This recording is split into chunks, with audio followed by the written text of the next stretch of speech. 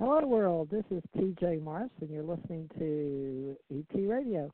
Welcome aboard, all you ground troops spinning around smartly on the planet. I'm really excited. I'm bringing this to you brought by American Communications Online, our ACO association with others under our banner, our flag. We've been here since June 3rd, 2012, and coming up on June 3rd, 2019 will be 7 years. So I'm excited to celebrate our anniversary. And we've got, let me see, I've got Ken R Johnston listed here. He'll be calling here a few minutes. He's out of the Albuquerque, New Mexico region district, and he is one of our solar ambassadors. And I'm your Cosmos ambassador, and we advertise that on our website for about a year now with Allied Command, but we're coming out to share who we are and why we are. And Mad Painter is bringing on a Revolution Radio Network host like him and like Janet Carolesson that runs Korean Radio. So Korean Radio, we appreciate. They do marketing and advertising with us since the beginning on the shows. And like we say Mike Ringley does with freedomslips.com.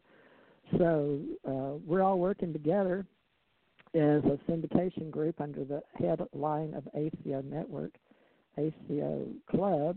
ACO Radio.club. And ACO app and American Communications Online is my big company, and my banner runs TJ Morris, ACIR, and ACO. And I use that acronym for a lot of things, including my group, Advisory Council Intergalactic Relations. Ken is going to come on and talk about the job he had as solar ambassador for NASA in and out of country.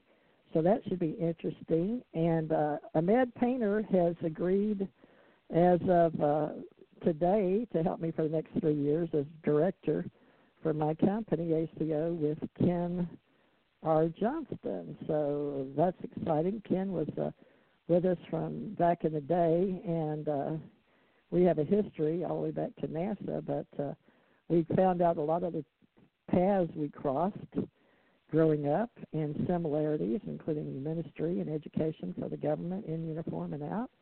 And I'm trying to pull up a Mad Painter here as soon as I can find the station again. It went away, and I don't know why. Wait, I think I saw a little black dot down here. But, Ahmed, I saw you, and Brian did call in. So let's see here if I can find where we are to get started. And I'm paying extra money, so I don't have to load this onto YouTube. It's actually going. There's Ahmed. Okay, call ended. I guess his network is dropping. But we will get started here as soon as I can find my network.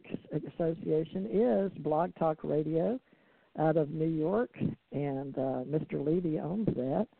And we actually go through Washington, not the city, D.C., but Washington State, I've noticed a lot of times. So you never know where our, I guess, in the cloud is running, but I will be talking to you myself and blogtalkradio.com, and we have /TJ Morris ET Radio for 7 years now. And we got started with a lot of great people in paranormal and ufology and alienology, and just talking about all kind of things. We've got Allied Command Org tonight with the UFO Association org, and believe it or not, we had Alien Con last night. I have aliencon.org on the website. And our Conscious Humanoid Beings, sharing pure consciousness and grouping reality into organizations of co-creations. Now we're setting up our Ohana Thoughts and Consciousness, co-creating and sharing, and my daughter that passed away, Ginger Theresa Parrish, she was known as Ginger Bowers in the Cancer Center Societies with the Nordics. We're signing numbers, and we're having the original planning committee and starting all over again in 2019 to get organized. And right now, let me see if I can pull my studio back on And Ahmad's been having a lot of trouble lately, but let's see if this is him. Ahmad Painter, is that you? I am here. Yay! Can you hear me? I don't know. I can, and I don't know where Ken is. He tried to send me a text earlier, but I'll let you, if you don't mind, introduce yourself. And you're bringing on another Revolution Radio host. So can you introduce yourself? And I'm going to have to call Ken real quick. I don't know if he thinks you're getting on Skype or what, because he's been talking to me all day, and he talked to you too. So he was out doing things, but I'll see if I can't raise him up here. Would you be so kind as to introduce yourself and our guest? And there's Brett Leader. I got to get him off of here.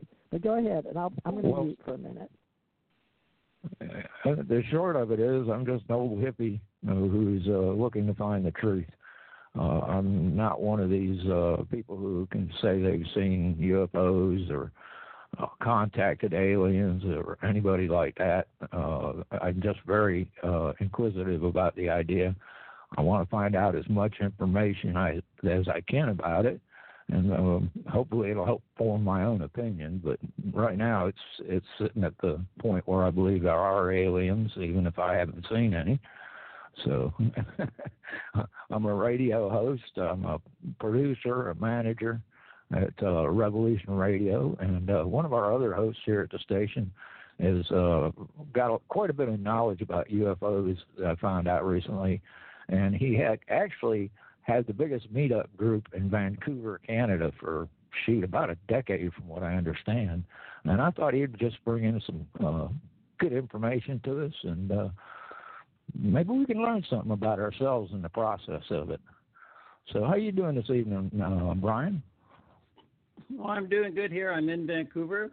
Yeah, I had actually the third largest UFO meetup group in North America since 2009. Oh, it was even bigger than I thought then.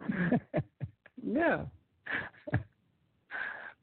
So what's the biggest common denominator that there is when people are contacted by UFOs in your experience?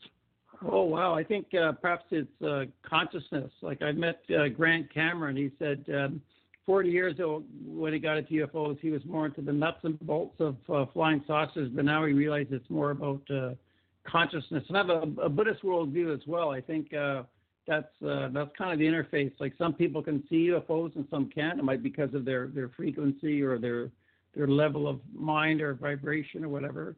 And there's one possibility of two major sort of theories within ufology. They could be like higher realm beings, like angels or devas, which sort of pop up and we see them, which explains why some UFOs change shape, or some could be spaceships from other planets.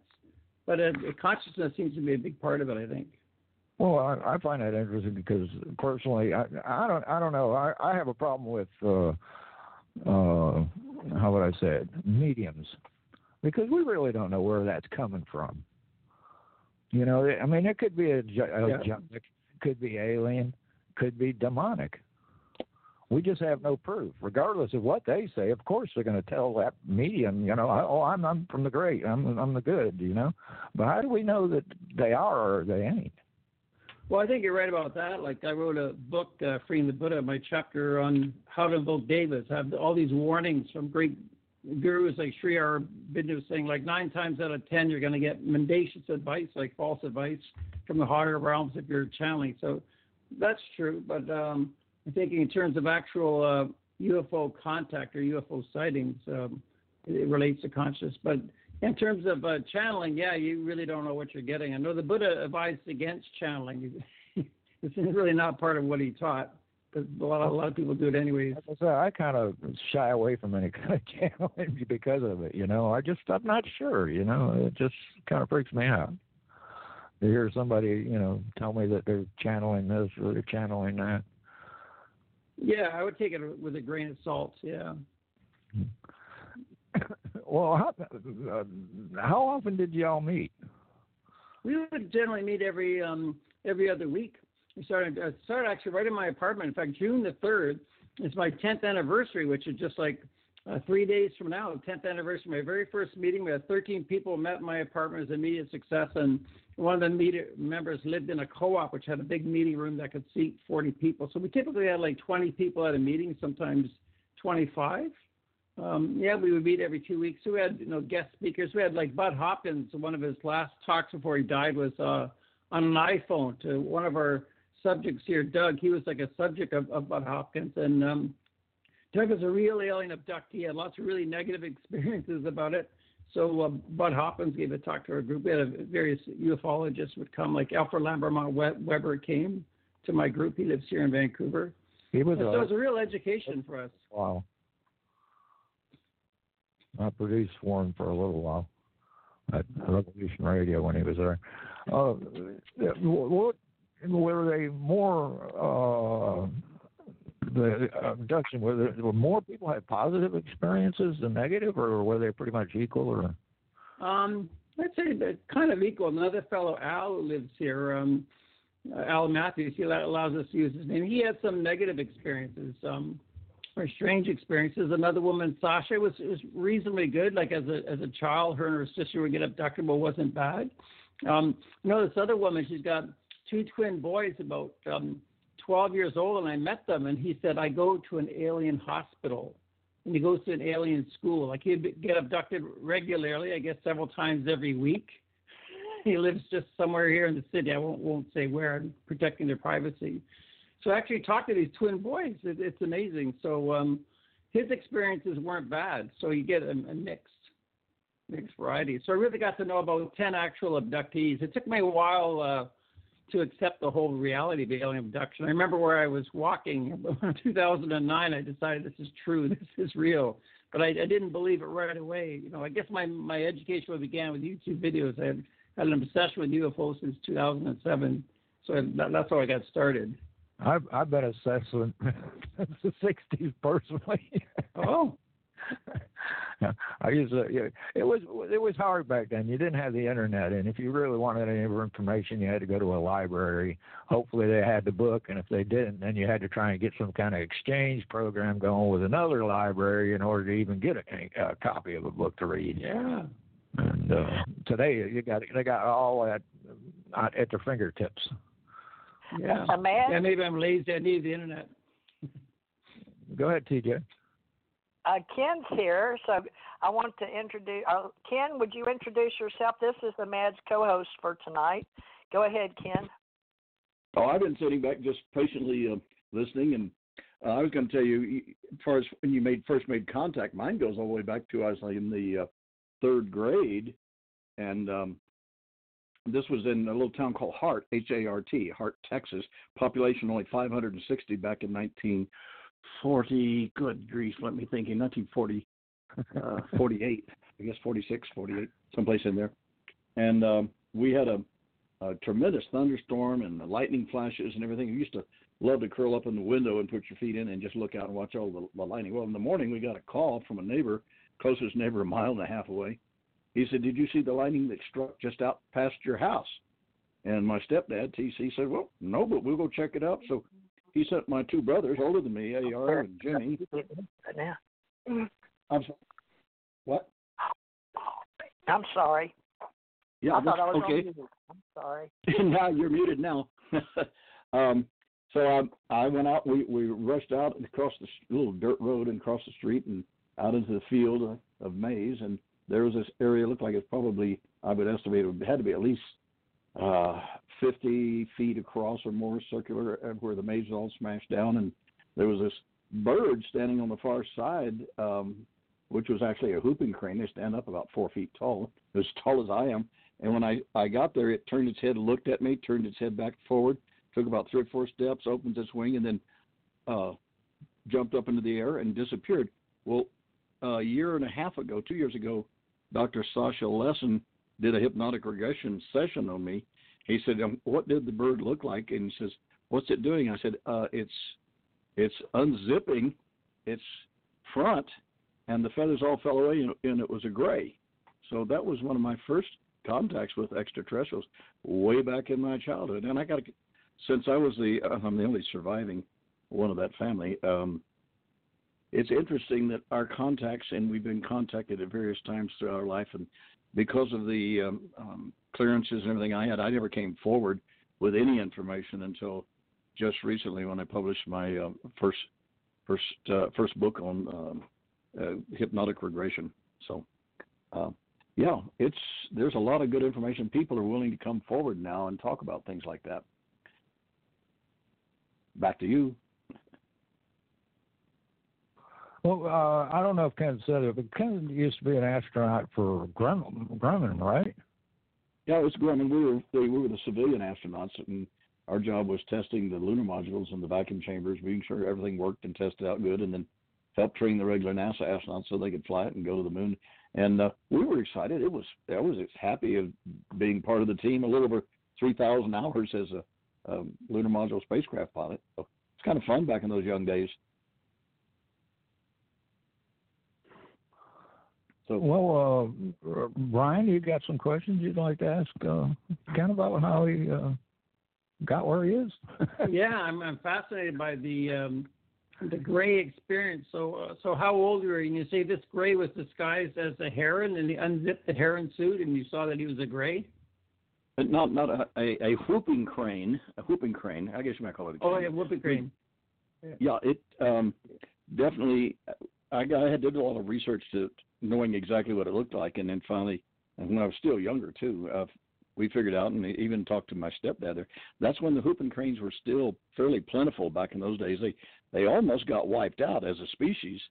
So yeah, it was real, and that's part of why I guess it was able to send out a signal and give you a different impression of what you were looking at, and then thanks to hypnotic regression, they could go back and clear out some of the cobwebs that have been planted in your mind.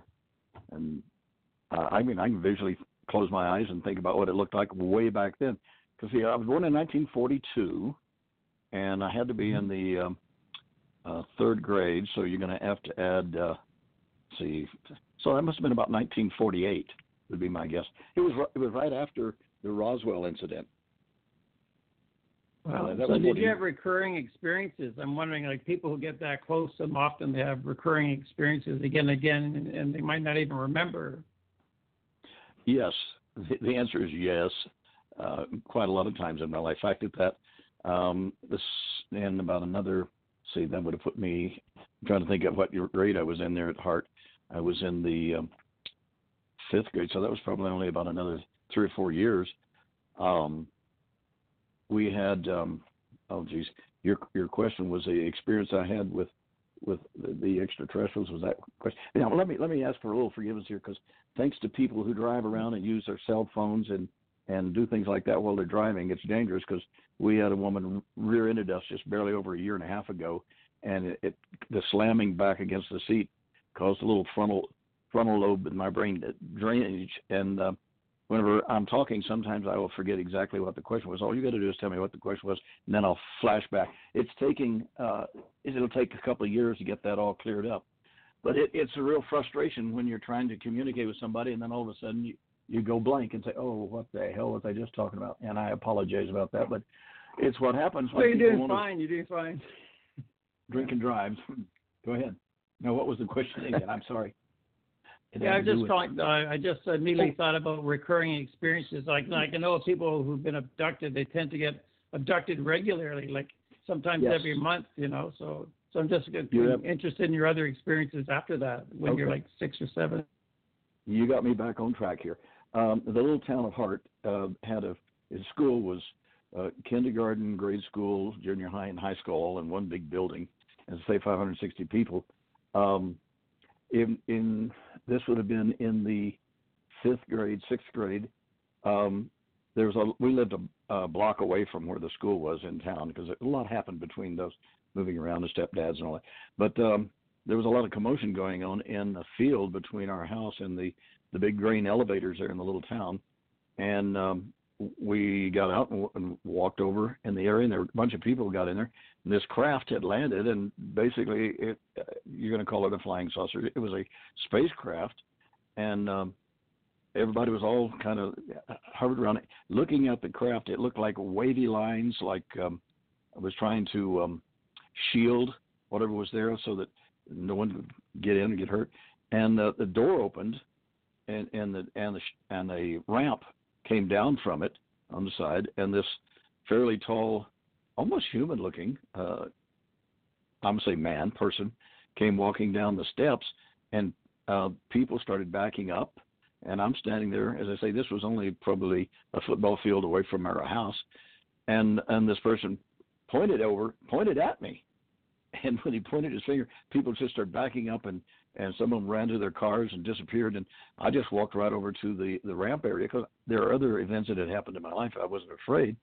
And the wavy lines that were guarding the craft kind of made a little like a shower curtain areas where I could walk straight in. And I walked in, and the person that had pointed and signaled me to come in, pointed me to use the steps. I went up on the inside. And as I'm going up the steps inside, there were kind of like a railing around the edge where the track, the steps would take you up into the craft. There were beings leaning over, and they were all applauding and welcoming me into the craft.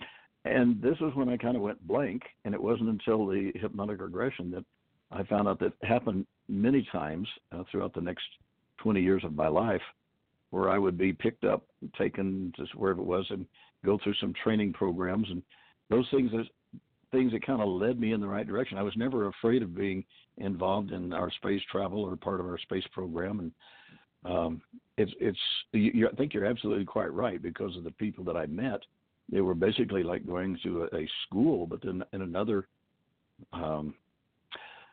planet or what have you, wherever it was. And so this is all starting to come out now in that book of mine, and so people will be able to read it firsthand, and we'll go from there. And now it's amazing, yeah. And Brian, Ken happens to own the only known copies of all moon mission photographs that exist. Oh wow! Not wow. Only copies. I was fortunate after we finished testing all the lunar modules. Grumman, NASA came back and after Apollo 11 landed and said, okay, we're no longer doing your research and development going to the moon. This is going to be the routine missions to the moon. And consequently, Grumman connected all the other subcontractors nationwide, had to do a cutback. They would cut back nearly a couple thousand employees. And so I went from, I had gone from the vacuum chamber test facility over to Building 7, where the astronauts, they were on the third floor and I was on the second floor. And our job was I was helping to develop the program for the Skylab that we had. And I took a vacation for a week while Apollo 11 was on the flight there and came back. And I went in my office, and my boss says, well, while you were gone, they canceled your contract and you don't have a job. And so they gave me a week's pay, and they gave me then they gave me another week's pay of vacation to allow me to go and find another job. In 2 days, I had a job at the Lunar Receiving Laboratory, where I then caught the Apollo 11 astronauts after they returned to the Earth and were put in quarantine. But that's where I started what was called the Data and Photo Control Department, which meant I worked directly with the director of the photo lab that NASA had at the Johnson Space Center, and with scientists wanting some of the sample, the rocks that came back from the moon, and the photos of where it would be. Well, I maintained in my I had 4 technical people, most of them women, who were transcribing the tests and the analysis of the various lunar samples and putting them publishing it in the book that showed what the samples and things were they were looking at, which is another whole story to get into. But what I did there is every time we had a request from one of the scientists wanting a picture of their lunar sample laying on the lunar surface, I had gone to each one of the missions as they would happen, and I would get 5 sets of all of the photos that were taken during the missions, as well as the film. And I had filing cabinets that lined the walls, probably 15 different filing cabinets with folders that had a special. By the way, anybody who shows you a picture of something on the moon or in space, and it doesn't have up in the top left corner the NASA photo number of that specific frame, you can just about guess that it's been tampered with either enlarged or doctored up. But anyway, so these people would come in and, after Apollo 11, and I had Apollo 11, 12, 13, 14 in my files. We got the direction from NASA headquarters that my boss came and said, "I want you to dispose of all but one set. That's all we need is just keep one set here." And I said, and I argued with him. I said, "Hey, these universities, they're teaching the science departments. They deserve them. These were paid for by our tax dollars." And he argued with me. He said, "No, I don't." And here was the key that I used to be safe. He said, "I don't care what you do, just get rid of all but one set." So I did. I took 3 sets out of the filing cabinets and took them out the back of the lunar receiving center, dumped them in the Dempsey dumpster. And there have been a couple of people that did find a lot of those pictures and saved them. But I kept out of the 5 sets, 3 of them went in the Dempsey dumpsters. One of them I kept in my files, like from 6 filing cabinets down to only 2. Those I kept in their folders and their files. And that 5th one I took home that night when I was working late, kept them in a duffel bag, and actually I locked them up inside of the air conditioner vent we had back in those days in the house. It was just something told me that I needed to just hang on to them. And then a couple of years later, when we were finishing up in Apollo 14, 15, 16, you can call them Men in Black if you want to. They were going around to various people that had connections with photos and documents and how we schematics and drawings about how we created the spacecraft that went to the moon and all. And they came to my house and asked me if I had it. I said, no, those were all kept there at the photo lab and everything, so they just left me alone. And then several years later, when I moved away from Houston and went to work up in Denver for a while, and then out the Peacekeeper missiles out at Vandenberg Air Force Base, and then finally I got picked up by Boeing as a 737 airliner flight instructor for the pilots that fly the 737 still today. But anyway, so I had all of these pictures, and when the man by the name of Richard C. Hoagland was publishing information and said, if there's anybody out there has any more information, and I can still say the same thing now, records or information that might bring more truth and stuff to what took place during our space program, they need to come forward. Well, they can't, because there were stories of people who said that, they wouldn't come forward, or somebody said they knew something. And these people would either have diseases, they would die, car accidents, all kinds of things. So it was a little unsafe to come forward. But I went to that meeting, and Mr. Hoagland came out to meet me, and he asked what it was. The next day he came with 4 other people to my house, and they looked over everything, and they were flabbergasted because they had been looking at doctored up pictures, but that you could see some evidence and things, that they would go directly to those pictures and look at the real ones from the original negatives on mine, and they were just flabbergasted.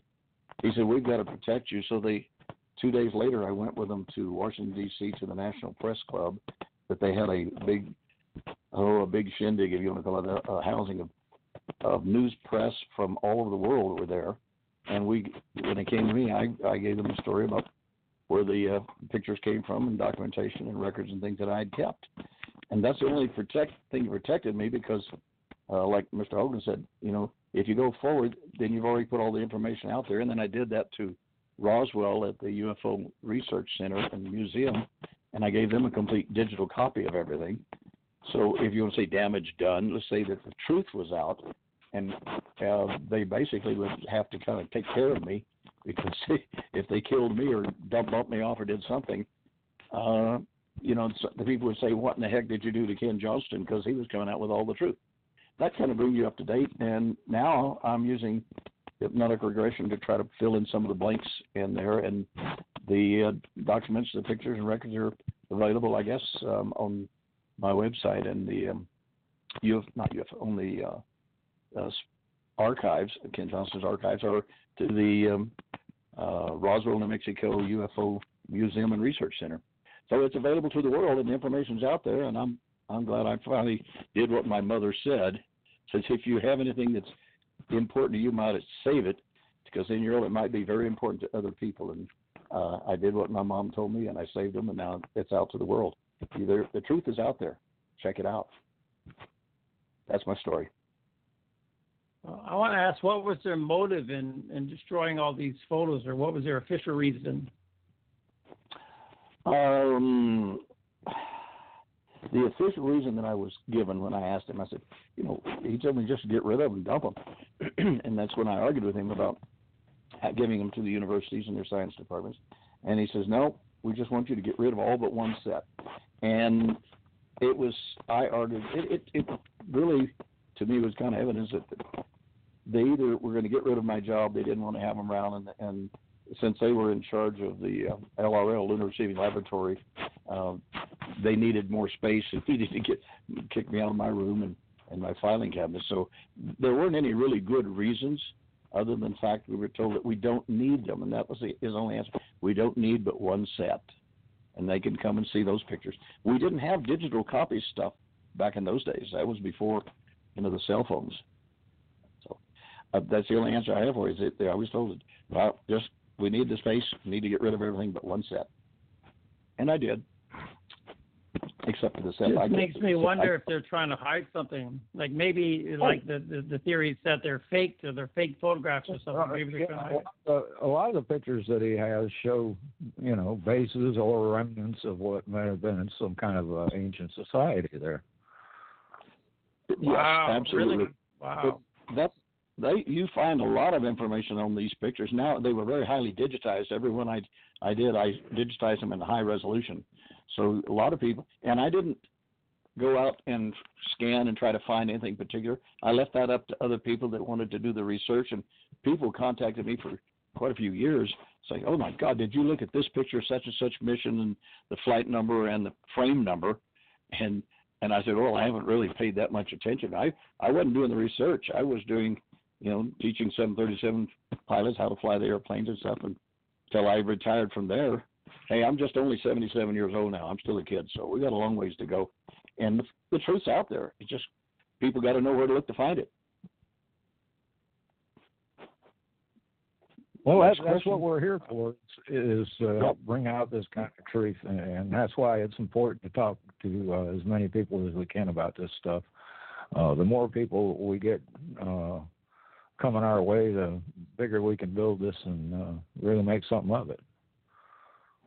We'll rival MUFON eventually. Yeah. That's a problem, and I could be wrong on this, that MUFON has been pretty well, let's see, reined in, like if you're riding a horse, and they get controlled pretty much by the government and the agencies that you're not really, it's some of the people won't even go to MUFON because they could be, people say, well, that person's a lunatic. He doesn't know what he's talking about. So I've had them attack me. James Oberg, I thought he was a friend when I was in Building 7 at the astronaut building. He had a little tiny office about the size of a room for one little desk and one chair for a guest.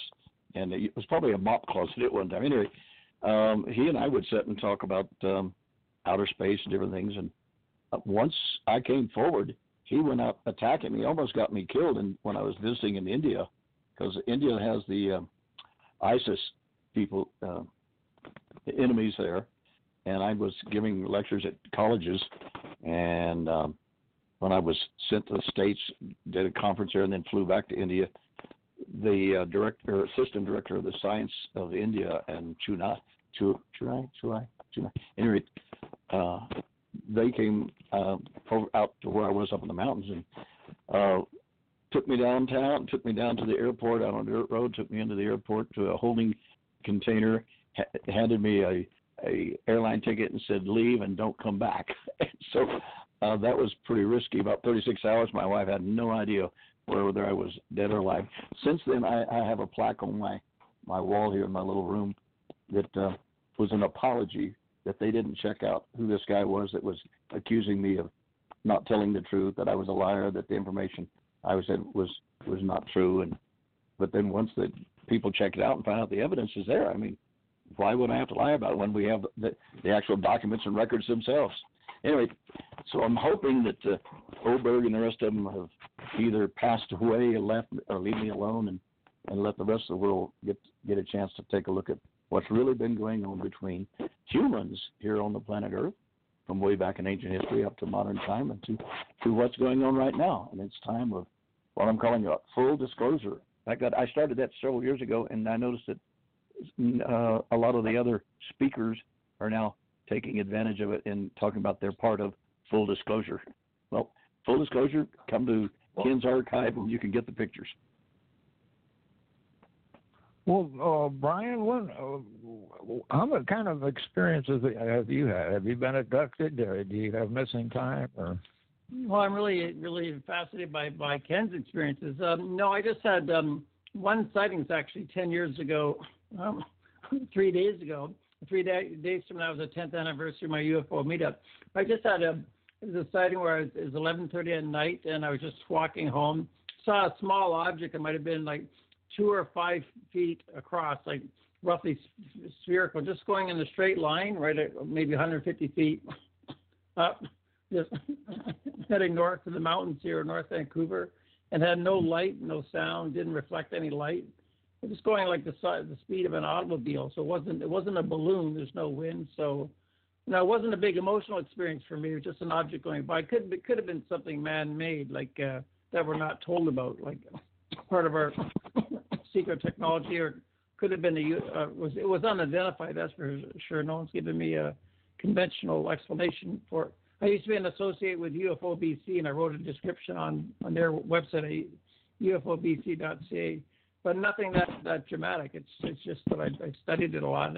But it's really, I think, perhaps the most important subject in the world. It's about our relationship with other planets in the galactic community. And I think the disclosure is a big issue to me as well. Like the governments already know this stuff since at least 1947. And we just have to push for disclosure. That's what we're really. I think it would revolutionize society. We could have free energy, all kinds of things if the truth got out. In fact, the governments have probably known since 1897 in Aurora, Texas, there was a crash, and it was described in 15 different newspapers at the time in Texas. So it was believed to be quite an authentic crash. And there's a body, and U.S. Marshals came up with their wagons of the horses. That's the one that hit the windmill? Yeah, that's right. Hit the windmill. Small town of Aurora. And Jim Morris actually interviewed a witness who was a 7-year-old boy at the time. Jim Morris interviewed him around 1973, so you can guess how old he was at that time. Yes, I think that's a real case. So the government marshals took the debris away, and they left the body was buried there. But they said, "It's nothing here, folks. You didn't see nothing." They took it off. So this was during the time of President McKinley in 1897. So the government, probably even at that time, might have known about extraterrestrials and had, actually had a downed UFO. So even before 1947. Yeah, actually, if you get into a lot more of the research, you find out we've been visited, if not even part of our DNA has been tinkered with, back to the Anunnaki and a few of the others. So there's a lot of research and getting back in ancient Egypt and all these. Find out that we've had contact with the aliens ever since Homo sapiens have existed. So, but more recently, the modern stuff is where we're entering into a phase where we're to be recognized as a sentient beings in the Intergalactic Federation, if you want to call it that. It's a case of they've discovered that going directly to governments has not been very beneficial, since all of the people that become governors, presidents, emperors, whatever, they don't want to give up the power and control they have over the people. This is my personal opinion of it, of course. And yeah, I agree with that. Yeah, it's true. Yeah, it's tough for them, but they're going to have to. We're at the point of full disclosure now that ETs have gone to millions of humans and made it public, so that let's go back into the 40s. People would have panicked. In fact, that they did. That movie, the War of the Worlds, that was published, and so some people panicked and jumped off a building, saying we were under attack by UFO and aliens and stuff. Nowadays, you ask young people anything, you think there's such a thing as aliens and stuff? Well, yeah, sure, no big deal. We're not the only ones in the universe. So we're at a point where society worldwide is ready for direct contact, full disclosure. Yeah. We just got to hang a little longer here. Well, believe it or not, that War of the Worlds, when it aired, did not cause any kind of problems at all. As a matter of fact, out of the 3 radio networks that were going at that time, they were the least rated one of that day. And there was no increase in hospitalization or anything like they said. That was all hype in order to boost up the replay. Oh, that's the first time I've ever heard that. Deliberately hyped. Oh, so they deliberately lied about the hype, you're saying? Yeah. Oh, okay. Yeah. Well, that's the first time I've heard that. But either way, it shows that we get nowadays more people are willing to accept the fact that we're not alone in the universe. That's the key thing right there. So. Yeah, I agree that does make a difference. I mean, perception is what it's about. You know, it's always what you determine on your what you perceive as the correct answer. That's just about with anything. Right. I think there is a gradual disclosure. I agree with what you're saying, Ken. It's kind of Richard Dolan describes it as a drip kind of disclosure. Like on the New York Times, like December 16th, 2017, they had a real UFO story from the Navy they revealed from 2004 called the Tic Tac UFO. It made the New York Times.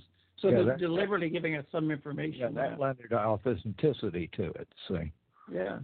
And they just recently said they changed all criteria for the Navy pilots to report UFOs too now. Yeah. We're going to see a difference in the next few months, I bet. Now here's something that has come to me in this past year, and I've been saying it all along, is it's September the 22nd, and if it doesn't happen between now and September 22nd, I'll have to say find out why we aren't. But the information that I got is that that's when an event is going to take place that will make it an absolute direct contact that worldwide will have to deal with the fact that we are not alone in the universe, and that you can. It's funny that who was it? You mentioned his name a while ago. Oh wow! Anyway, several people have picked up on what I was saying as much as a year and a half ago, and that's September 22nd. So you don't have very long to wait and find out if the information I was given is going to be correct. In fact, I don't know exactly what's going to happen, but it's going to be an event that will be easily recognized by press worldwide. So keep your fingers crossed that the information I got is accurate, and we can keep moving forward with full disclosure. That's where I'm at. Well, I hope it is, personally. Yeah, but I agree with what you're saying, Ken, that the elites still want us to know.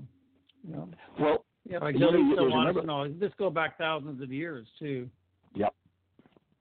Well, the main thing here is there's a little psychology involved in that, and that is, if you get more and more mental activities, brain waves, they're all singing out the same information of disclosure, full disclosure. I think that if we have the millions and millions of people that are thinking along that line, that in itself will be able to be picked up signal-wise and help make things come in reality. Oh, yeah.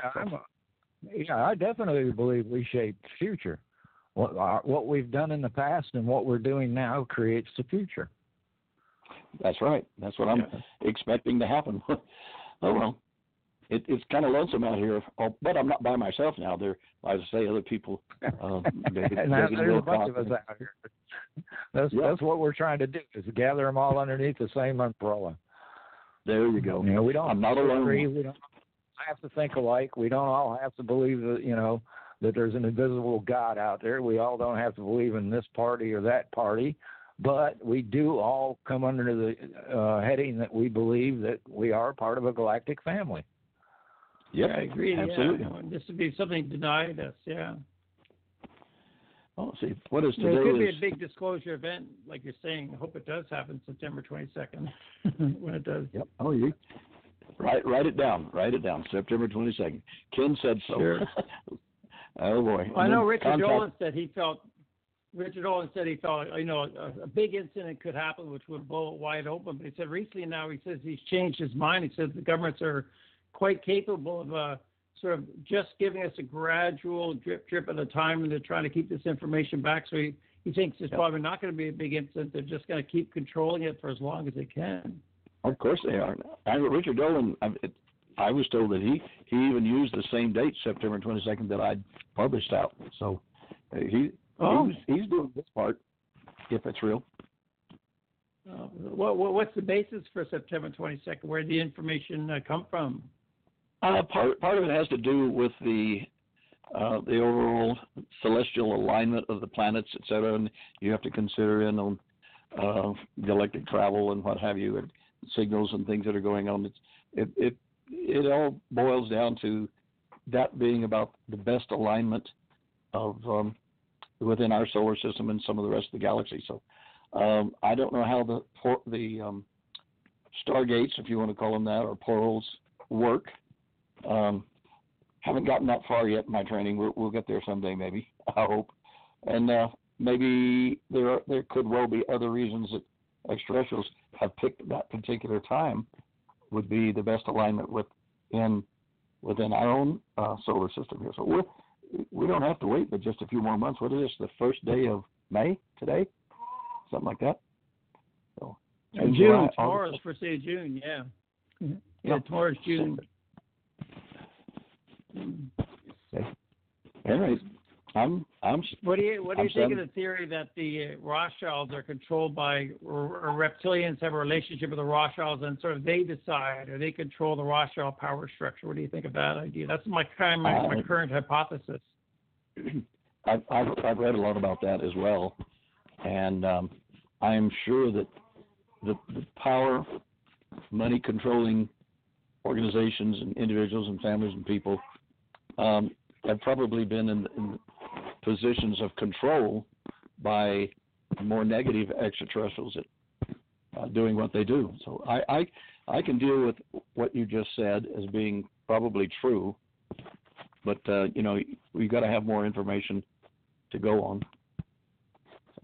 It's a possibility. I don't know. It's just my current theory. Yeah, it's my current theory. Yeah, and maybe this has been going on for thousands of years. This control, like they really don't want the public to sort of have these riches, this knowledge, right? There's people with knowledge who want to keep it away from the public.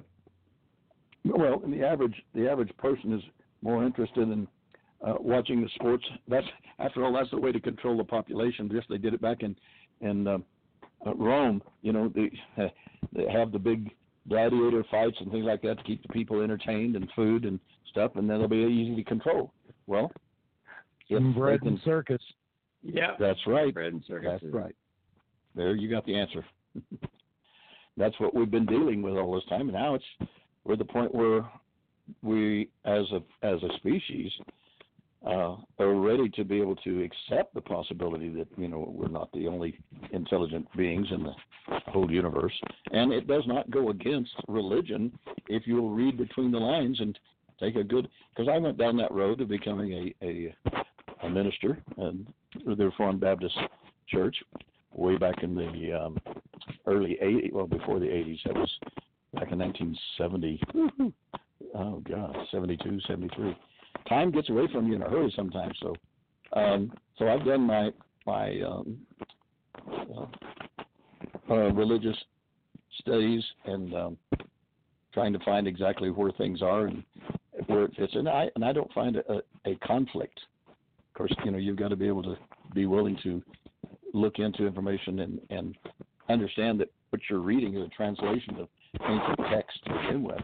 So I am a believer in the existence of Creator and all, but I also know that I like the old story. What was it said that if we are the only things in the universe, there's an awful lot of wasted space.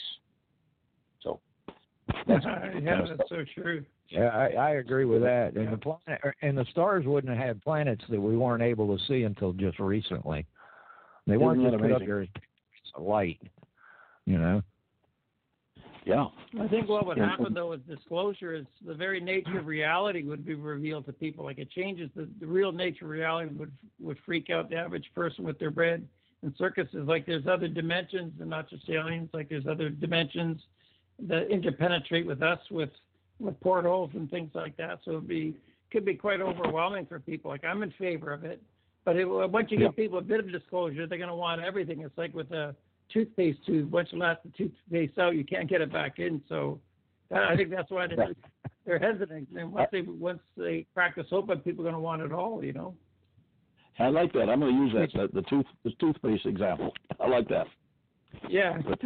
I did too. So once they close it, they can't take it back. And it's going to really revolutionize the society, revolutionize the world if they really knew the truth about aliens. Right. Well, there's going to be people that have been brainwashed and totally convinced that they understand everything. We're all stupid. There'll be major problems happening worldwide. There's no questions about that. But it's usually is a challenge anytime that you're able to create and bring in something new, and even electricity. Let's name it, whatever. It's not going to be peace and love instantaneously. It's going to have to be brought on, trained, and we all have to be able to move forward one step at a time and accept and know for the good of all mankind, all humanity on this planet. And you still have to deal with what this reality is dishing out at this time. So yes. So, I mean, you just can't step through the window and suddenly there's rainbows and unicorns and all love and everything else. Yeah, there's nothing wrong with rainbows and unicorns. I know that sounds a little defeatist, but it's the truth, you know. Absolutely. Now wait a minute. You're an artist. I've read your book. I like rainbows and unicorns. Okay, I go back on mute, but God, don't attack my rainbows and unicorns. Well, that makes it a little easier for us to accept that we haven't been fed the truth all along, and it's people have to be willing to become educated, and like I tell everybody, don't just listen and believe what you hear from somebody else. Do your own research. And this is one of the reasons why Ken's Archive, if you want to, that's what they call it. You can go and do your own research and find out what has been hidden from the world, if you will. And then you can apply that to what you might already know, and that'll help you get full disclosure into where you can understand it. Right now, if you go into what are those in the Philippine Islands, those natives that are still primitive, basically, but their way of life has been destroyed with people that have come to investigate and look and see how they live. So, you know, we have all the way from primitive to advanced technology and people on this planet. There's going to be disruption with full disclosure. But if we know it's happening and going on, I'm sure that we can deal with it step by step, and it won't be overnight. The shock will be overnight, but then how we deal with it and how we move on to where we're all part of the Allied Command and the Intergalactic Federation, et cetera. So there'll be big changes. We've been conditioned with sci-fi, science fiction, in the movies and the different things like that to make it where we can piece it together and say, wow, Hollywood knew all about that, didn't they? So some of it, I think they do. Well, Ken, this is a good time to bring up a Facebook conversation. Remember today, Facebook, and you said about Facebook, you were trying to talk to me, and I said, no, you haven't put anything on your page for a week. And you said, well, refresh your page. I said, well, I'm not an idiot. I know how to refresh a page. I will go to your website. Remember, you said, well, go to my page on Facebook. That was a wake-up. Now, okay, now, this is not being senile because we're in the senior citizens, but you want to explain that? Because I know, Janet knows, people, you may think you're living in a reality that you can control. You're not. Now, I'm not a naysayer, but I am a realist, and I do know that the truth is subjective to your own personal reality and your connection, even to electronically and in cyberspace, because what you're seeing on your computer, it may not be what someone else is seeing, and I've proven this for years. And now I was told even deep level 3 at GoDaddy, and I shouldn't drop their name, but I've been with them since 1998, and I think he only started in 1996. I think he was still in his garage. Of course, now he's a multimillionaire. But this is what can happen to people that know the system before it gets taken over. Same thing with Facebook, you know, and let me tell you, you're being controlled, but I can't talk against the system because I use it, so that would make me a hypocrite. But Facebook, Google, Microsoft, all these companies, they're different things for different reasons. But I use, and I have a lot of different names through the years, through all the emails I had on American Online. And I for a long time, but even though I was trained in the internet business, I didn't realize I thought I was trained by American Online because everybody I knew was using it, but I thought the difference was incorporation. Now, I helped set up the internet the whole time not even knowing I was being used to set the internet up. Now, that's a whole other story called the World Information Network before it even existed. But I wrote in some of my books about Tim Berners-Lee and other people and how it all happened. But you think you're using Facebook. What you see is what other people are seeing. But it's completely changed from the beginning. And Ken was trying to tell me, I wrote this long thing. And he said, it's right here. And then he tried, it wasn't there. So, folks, each person may be seeing Facebook, and we're being fooled because it's just like sometimes you're looking at something and you can't pull up all the stuff I can. It's each individually numbered, marked, and all this. But I won't go into all the details, but you're not – Ken thought he was talking to the world. He wasn't even talking to me. Now, Ken, I'd like you to explain what you're talking about. All right, I'm going to go on let me mute jump and talk in about that. And nah, let the guys jump in, too. Okay. I was absolutely flabbergasted because on my website, I was looking at the latest input that I have from different people, and then TJ had mentioned it. Well, she says, I've been trying to contact you for a whole week, and you haven't. I said, of course I have. And, that's the only way you can find out is somebody that you deal with, and you start going back and forth, and they tell you where to look, and you tell you what you've got. And we were going back and forth. My God, they had edited out the communications that TJ and I were using that would help us bring more information to the public. So, wow, what a shock. Go back to that, good grief, back into the 70s or something where you had, it was a movie they came out with where the government, they were controlling everything through electronics, everything we did, thought, and involved in. Well, we're not too far away from that right now from what I've gleaned today. I really thought if I was looking at my website, and she said, well, I'm looking at your website right now, too, and this is what's there. I go, but you guys have got to start contacting each other and going through your recent, if you've been involved in these kind of things that we're discussing tonight, and check and find out. You may find out that a lot of information has been withheld from you so that you can't piece together some more of the pieces of this puzzle. That's where we are. And I got my book out just because I was trying to get that second book, and that's called The Regression of a NASA Whistleblower. And let me say, I did not choose the name that whistleblower. Nowadays, I think the term whistleblower is accepted a lot better because it's people coming out and telling the truth about things going on. So that's my second little book, and that was The Regression of a NASA Whistleblower. First one was Ken's Moon, because I was revealing the dark missions of NASA and got the documents and records. It is packed full of all the records and documents and proof of this and that.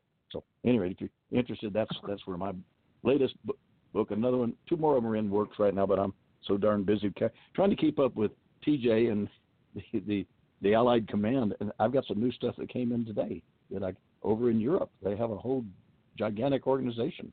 So anyway, okay, I'll shut up and listen to somebody else. I enjoy learning more. Next. Well, I think we're all learning. I mean, that's what this is all about, or I hope that's what this is all about, is learning. The more we learn, the better off we're going to be in the long run, if you ask me. They haven't turned off our phones yet, have they? So anyway. I'm wondering what people are going to think. If they say they discovered that human beings were made by aliens, like the white race of Chinese blacks, that we were somebody's science project. I had Stanton Friedman on my show where he said he thought we were somebody's crop or somebody's petri dish. I can imagine how religions would be affected by that. If people have, say, a strong belief in God and they discovered that some aliens created a different race for whatever reason, hundreds of thousands of years ago or millions or whatever. Although I don't think that's a good reason for secrecy. I still want disclosure. Yeah, it boils down to... Yeah. It boils down to those that are in position of power and they don't want to relinquish any power, and they get control. And and it gets to the point where those of us that are coming forward, we're just, chattel for the hogs, feed us to the hogs if they want to. So we have to be in force worldwide, and pushing out full disclosure to where and what you're going to hear, in my opinion, is the government's going to say, well, we've been, not HD was, I'm trying to think of it. We've been trying to protect people because we knew that they couldn't deal with that. So they weren't quite ready yet. Well, okay, we're ready now. Okay, as many people are going to be ready. Yeah, we're ready. Now. Yeah. So yeah, at least all the people I know are pretty ready. Oh, I still get some wackos that says the Earth's flat, and my quickest response there is, well, when you go out on your boat, don't go too far. You're liable to fall off. So that works for me. Yeah, I think We're disclosure is an issue. We should have marches in the streets for disclosure. I was at this march a few months ago. People were complaining about a pipeline from Alberta to British Columbia here. Just a very minor thing. 1,000 people out there, but who's pushing for disclosure? We might get 7 or 8 people to come downtown with a sign for disclosure. Like we got to. We're not mobilizing the public. Like it's perhaps the greatest benefit to all of mankind if you have disclosure. Right. People are complaining about the Republicans, the Democrats, or the wall. Right, building a wall in Mexico is more important than disclosure. Yep.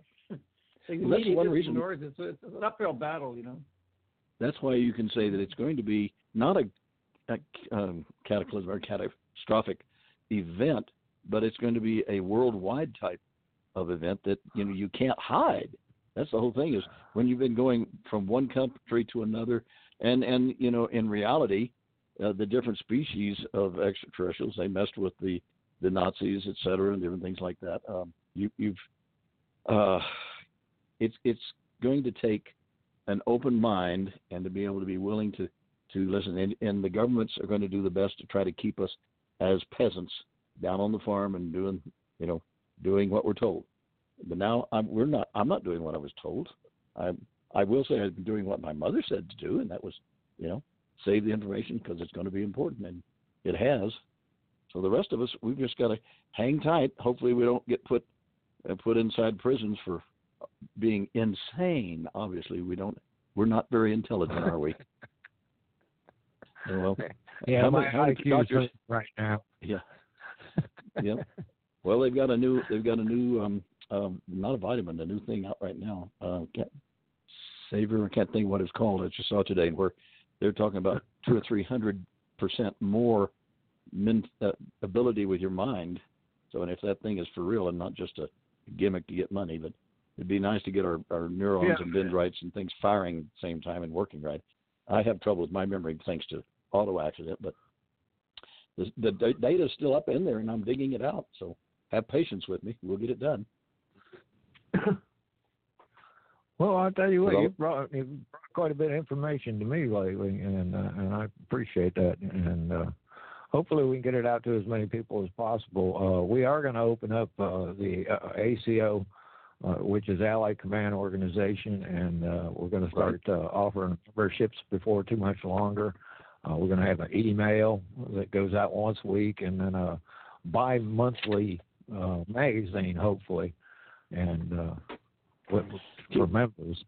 And hopefully this all works out, and we can actually grow this into a community that really wants to find out what can be done about disclosure and how to organize a way of making disclosure actually happen, regardless of if you believe all aliens are evil, or if you believe all aliens are good, or if you're just sitting on the fence. We'll find a way to include you in the groups. All three of those are going to happen at the same time.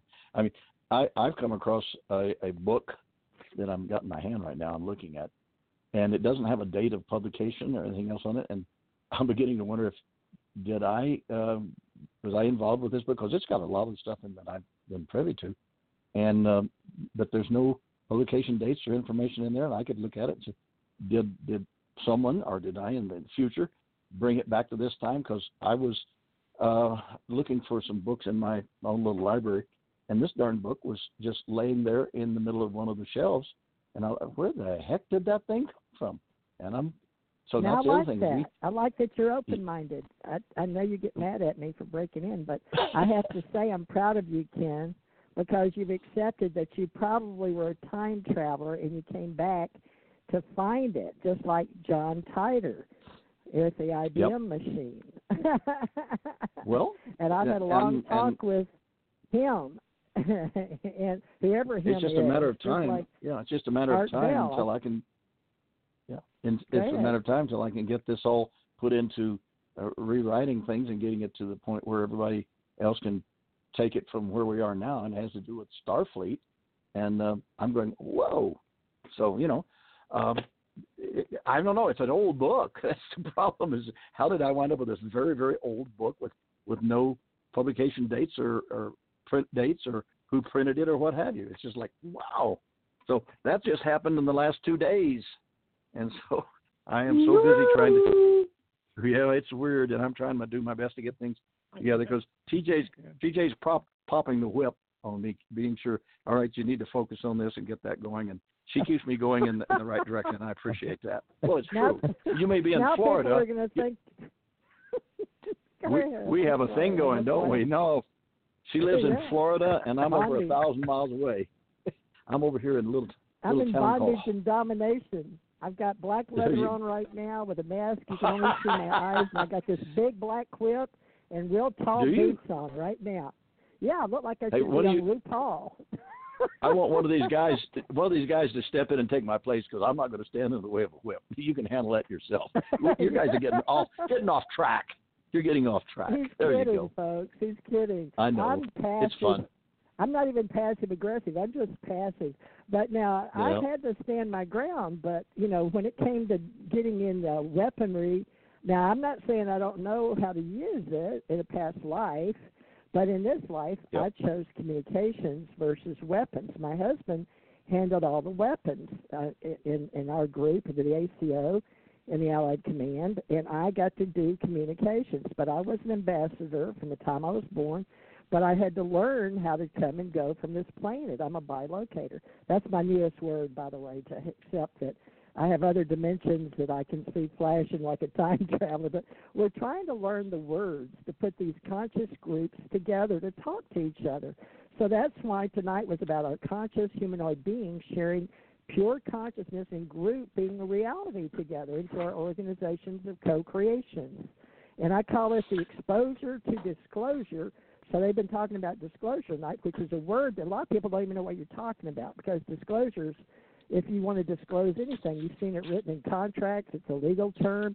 It can be used for a lot of things, but usually with the Allied Command, the UFO Association, we're discussing either aliens or UFOs or extraterrestrials, our ancient aliens, I guess you'd say, our ancestors, ancient history and new thought teachings blended together, which was my mission statement when I got it direct from the extraterrestrials and the people I've worked with. And some of them come down here in human form, and some of them tell you what to do, and it's up to you because free will still reigns. Now, some of us say we've had agreements, especially in the Akashic field or in our past life regressions. That's why they say most people that believe in the alien and UFO field believe in reincarnation, because many of us go to these groups. Now, I've never been to a UFO Congress or UFO MUFON event, although the 50th year is come up, and I'm really happy that Jen Harzan has been so open to receiving the money to run a nonprofit, because it's one of the hardest things I ever did, and I didn't get paid for it. I was doing it out of the goodwill of my heart. But now he's doing it and getting paid for it, and I understand, I think Roger Marsh, I think he's still there with Mutual UFO Network, but most people are doing it free out of the goodness of their heart. And all these nonprofits learn how to get us into charity and hobbies and fellowship, because we all need to be needed, and we all want to feel like we're something bigger and part of something greater than ourselves. So what I'm doing is learning from all these groups I've been in, giving my 15 to 25 or 35 a month, and then I said, if I'm going to give that much money every month, after I was trained, I was the president of Civitan International, and the CEO of the entire world corporation called me. And one day I was looking at my baby book, and I found I didn't think I'd ever heard the word Civitan when these people approached me in the government to run it. But when the guy called me from around the world, I got to looking into it, and I went back in my baby book and found in the 6th grade, now anybody that likes intelligence work and how the world works with extraterrestrials will appreciate these nonprofits. The Civitan International paid for my 6th grade graduation from my elementary school. And I don't have my baby book now. I don't have the I know that Robert Wood would have loved to have my notes that Stanton Friedman wanted on my Majestic 12 notes. You know, the book, NJ12 book I had, but I would never give it to him, and I wouldn't give it to Richard Dolan. But these are stories that could have been told to you guys, but now Linda Moulton Howe has one. So just if you want to know about the book, go to Linda Moulton Howe and one of hers, and you'll see her talking about it. But my code name was Magic. Okay, but get this, Ken. Civitan International is a wonderful nonprofit. They have the Children with Disabilities Olympics, and then they put these little money boxes around, and I used to be one of those with my little groups that go around and put the money boxes for your peppermint candy with your pennies and nickels. But I used to run a big chapter, and I went to Memphis, and I had the Hilton Hawaiian Village when I was a kid, but in the 30s. But after that, I was trained at the Memphis Hilton, and we started the Authors Book Club with Bill M. Tracer, and he donated a book to me, and he came on here for years. And then he got with a MAD and got him on Zazzle as an artist. But we got lots of free members out there, but we're not charging anything. We haven't been for 7 years. But now, because everything's gone up, and they expect us all to work free in social media and post all this stuff, but to work together, we're going to have to figure out how to pay the bills, because I'm now retired as of 2017, as is Ken, and a MAD almost. We're old people, but we're going to come together and form this so we can help each other.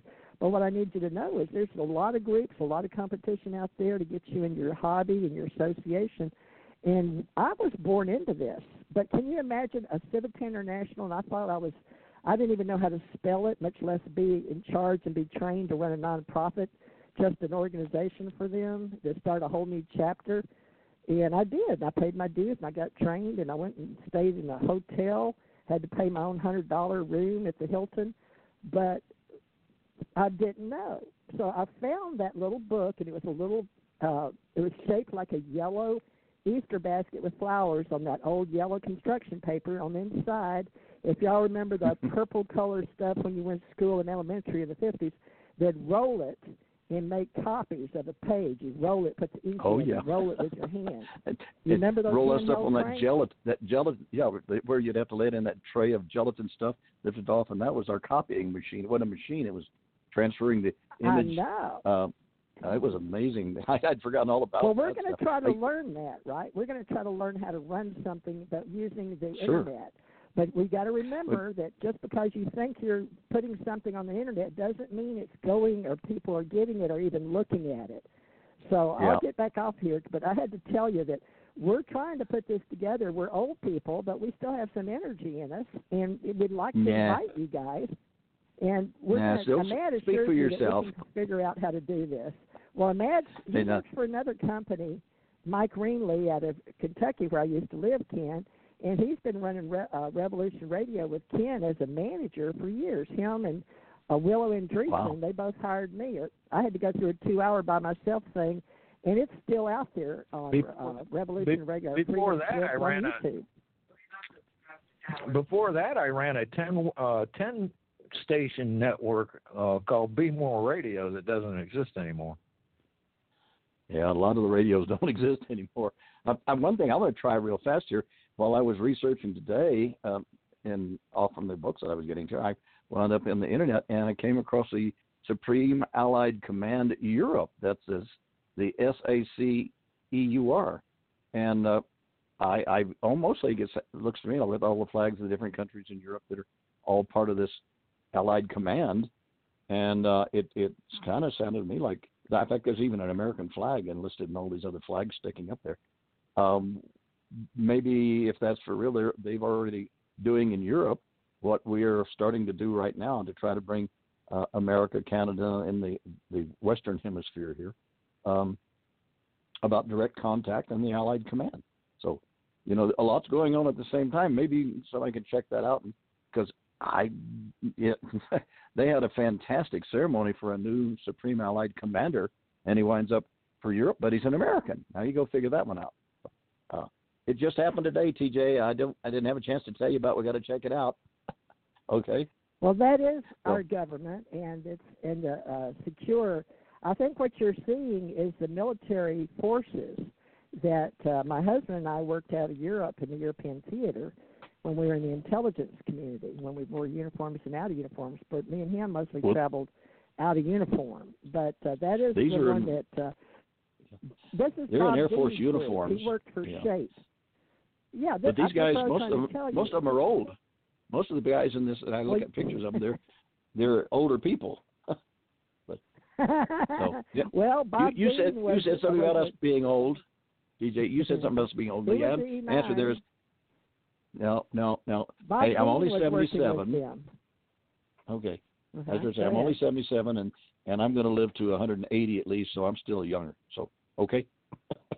So you got to think positive on how long you're going to be here to help create things and help things work in the right direction for all of mankind here on our little planet the U.S. Earth. Government made me an ambassador and you an ambassador, and I'm the Cosmos ambassador and you're the Solar ambassador. And I want you to send that copy to Ken. No, you are Ken. To Ahmad, which is Thomas Becker. Tom Becker. I already did. He's going to help me run. He's going to help me run the Amiga, which is the Ace Metaphysical Institute Graphic Arts Department. It's called Amiga. Yep. It's our logo, and we've got that. And we're going to run that worldwide because we're the three amigos, right? 10-4. Three amigos for the Amiga. señorita. Now, I want you to go back in your history and explain to Mad why us being ambassadors in the government all our life to get people in space is important, and you've got to travel. So did your wife out of country, and so did I. But can you explain a little bit of the ambassador program with the Solar Ambassador and how they, tell the world, not just the Mad, what you did? And I'm going to go on mute as a Solar Ambassador. There you go. Well, that's very interesting because NASA came up and they were looking at ways to get information about what we were doing in the universe and what we were discovering and going to the moon and Mars and everything going on. And they hand-selected a few of us that were not afraid to stand up in front of a bunch of people and talk, which can get kind of funny for some people. It gets weird. At any rate, we were the Jet Propulsion Laboratory also has a very fascinating history about it from all of its contacts and what's the guy's name? Anyway, you guys know who I'm talking about. Anyway, they created what they call the Solar System Ambassador organization within NASA and the Jet Propulsion Laboratory. Well, I was picked, and I was to cover the territory from New Mexico, part of Arizona, and Colorado, and Oklahoma, and Texas. Well, I was from Houston, Texas, and Louisiana. At any rate, our job was to go to organizations and clubs and churches. You asked me. Say it again? I didn't hear you. That's a good idea to have regional type person to contact, Yeah, it was a good plan, a good idea, and it was pretty good. But it was interesting. I ran into a few people that were giving talks at the same time, and they just didn't seem to be up to speed on some of the stuff that I knew and I was talking about. So I have my badge. NASA and the governments, you always have to have a name tag or a badge, and I fortunately kept all of mine for every year. For only 4 years, from 2004, 5, 6, and 7, which designates the fact that I was a Solar System Ambassador and have a number as my code number, all that fun stuff. So the people, the debunkers, they go out there and try to discredit us when we come forward with information. They run up against a brick wall, and when they get the same documents and records thrown right back in their face, it's kind of like the flat Earth thing. You ask them, people say, that the Earth is flat and all, and say, well, you be careful, on your boat, you're going to go out and you're going to fall off the end of the Earth yourself. And this case, they can't control us for one, because the truth is already out there and the documents are true. And so that's where I am right now. And I did send Imad copies. I think it should have it now of these few badges I had of solar system members. I guess it's interesting that all of a sudden I find my old badges and things, and I look at it and I say, I'll be doggone, I was called a solar system ambassador way back then. And that's basically what we're doing right now, is we're being ambassadors for getting the truth out and full disclosure. So that's my badge. I'll wear my badge at each one of these functions I go to and talk out from now on, so they can look at it and say, well, I have the full authorization of NASA and the Jet Propulsion Laboratory. That's my power. Okay. Oh, and did I? Yeah, I did. I said somebody can check this out and find out if it's for real, because I went through it pretty fast, and I'm not convinced that it's. I'm convinced that it might not be full military, because they look like the ones in uniforms. They're old folks wearing uniforms, and that's the Supreme Allied Command, the ACU of EU of Europe, the SAC of Europe, Space Allied Command. Yeah, that's it. Anyway, that just happened today, this afternoon, just before we got on the air today, and I haven't had a chance to research very much on it. Anybody else want to jump in there and bring us up to date? Testing 1, 2. I know nothing about it. I haven't noticed it myself. Yeah, I don't know. Yeah. I don't know how long it's been posted in there, but I stumbled on it, and must have been a reason why. So maybe if enough people are listening to us, they'll all check it out and find out. Because in reality, that's a lot of what we're doing. We're doing. We may want to check them out and see how they're doing it and what's worked for them and what hasn't. You know. Sure. Well, that's these publications that I have that I don't know where it came from.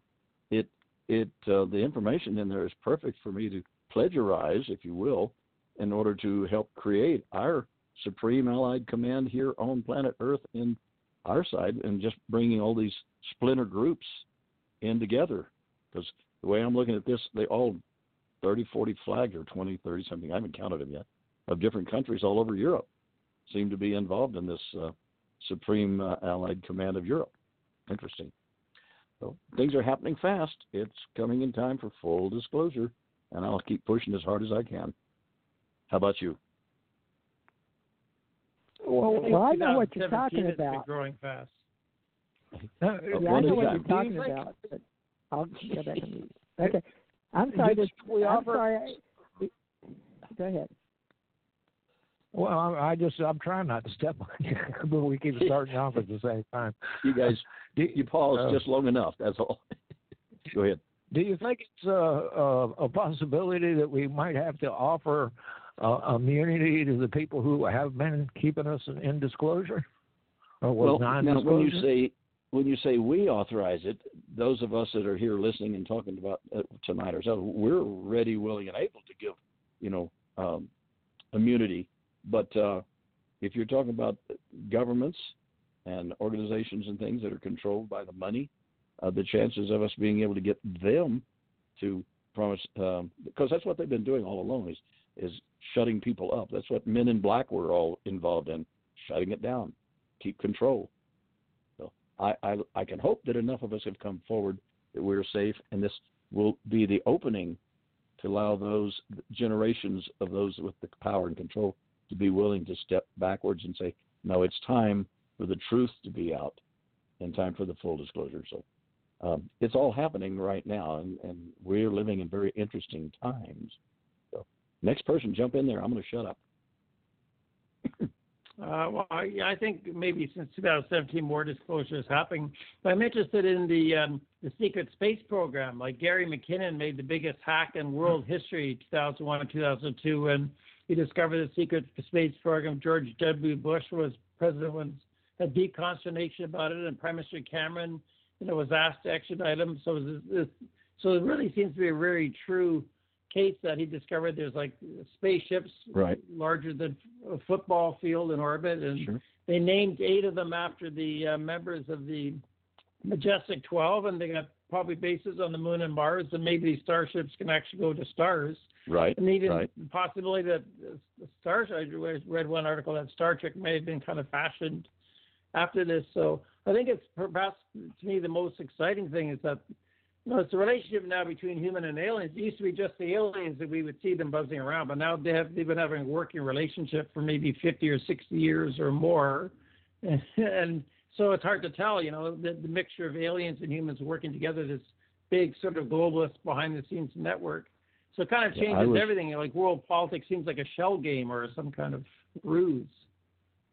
I guess I'm very fortunate because while I was at NASA Johnson Space Center, it was the Manned Spacecraft Center way back when, and this was when the German, what was his name? Werner von Braun, Dr. Werner von Braun was there, and then there was also situations that were going on, and I was privy to part of this, and this was with William Tompkins, Bill Tompkins. And I was at one of the meetings, a couple of meetings where he was at, and actually I was where we made contact with the alien women that were helping him get all the information and facts out that was coming out under Dr. Bill Tompkins. So there's some more of that event that I was involved in. That at the time I didn't think that much of it. It was just what we were doing, and we were being paid to do the job we were doing. But now looking back and say, son of a gun, I think I was in contact with one of the aliens that were giving the information that helped us get to the moon and back. We're not alone in this universe. We're about ready to step forward and take our place as hopefully an intelligent species. I think Earth has been an experiment on seeing how we could mature and not destroy ourselves. That's the biggest problems. And that's what you were just touching on. Did you work with aliens? Like, did you see them, but you didn't recognize who they were? Oh, I didn't realize they were aliens. No, I didn't. But now looking back at what took place and getting some of the life stories of some people like William Tompkins and things, reading his book. They look like us. The ones we worked with at NASA look like us. Haven't you established that, Ken? They look like us, right? Because I had to go in and out of there to meetings a lot. And I know that I was called an Amazon or a Nordic when I was a teenager. I had to learn what that meant. So the hardest thing was to realize we weren't all blonde-haired, blue-eyed, because I was a brunette with hazel eyes. But my hair did turn white, and you saw a picture of me today. So you've seen me with long white hair. And I said, I've got it over there in the drawer. He said, what do you mean, you're a wig? I said, no, I cut it off and I colored it red because I look younger. But that was funny today. But when I was young, I was a brunette. But I was disappointed because people expected me to be, this is pre-Billy Myers. This was in 1967 when I made the paper, Houston paper, going to Washington, D.C., and I had on my red velvet outfit with a cowboy hat, and I'd met Sonny and Cher at the airport, and it was very important for me to learn Dulles, the name Dulles. Anybody know what I'm talking about? Yes. Dulles Airport, Houston? Yep. All right. You can tell about all our Houston CIA, Houston International, NSA, CIA, all the alphabet soups that we got a whole bunch more now. And when we go into space, the Space Force, I strongly recommend you go and read our space, the last article I did about us going into space, and it's going to be 2020, 2024, but we're all getting organized. And, yes, a lot of us have come and gone, and I don't want to be killed. I used to be called a walk-in and then what do they call it? A walk-in and then a hybrid and then a cyborg.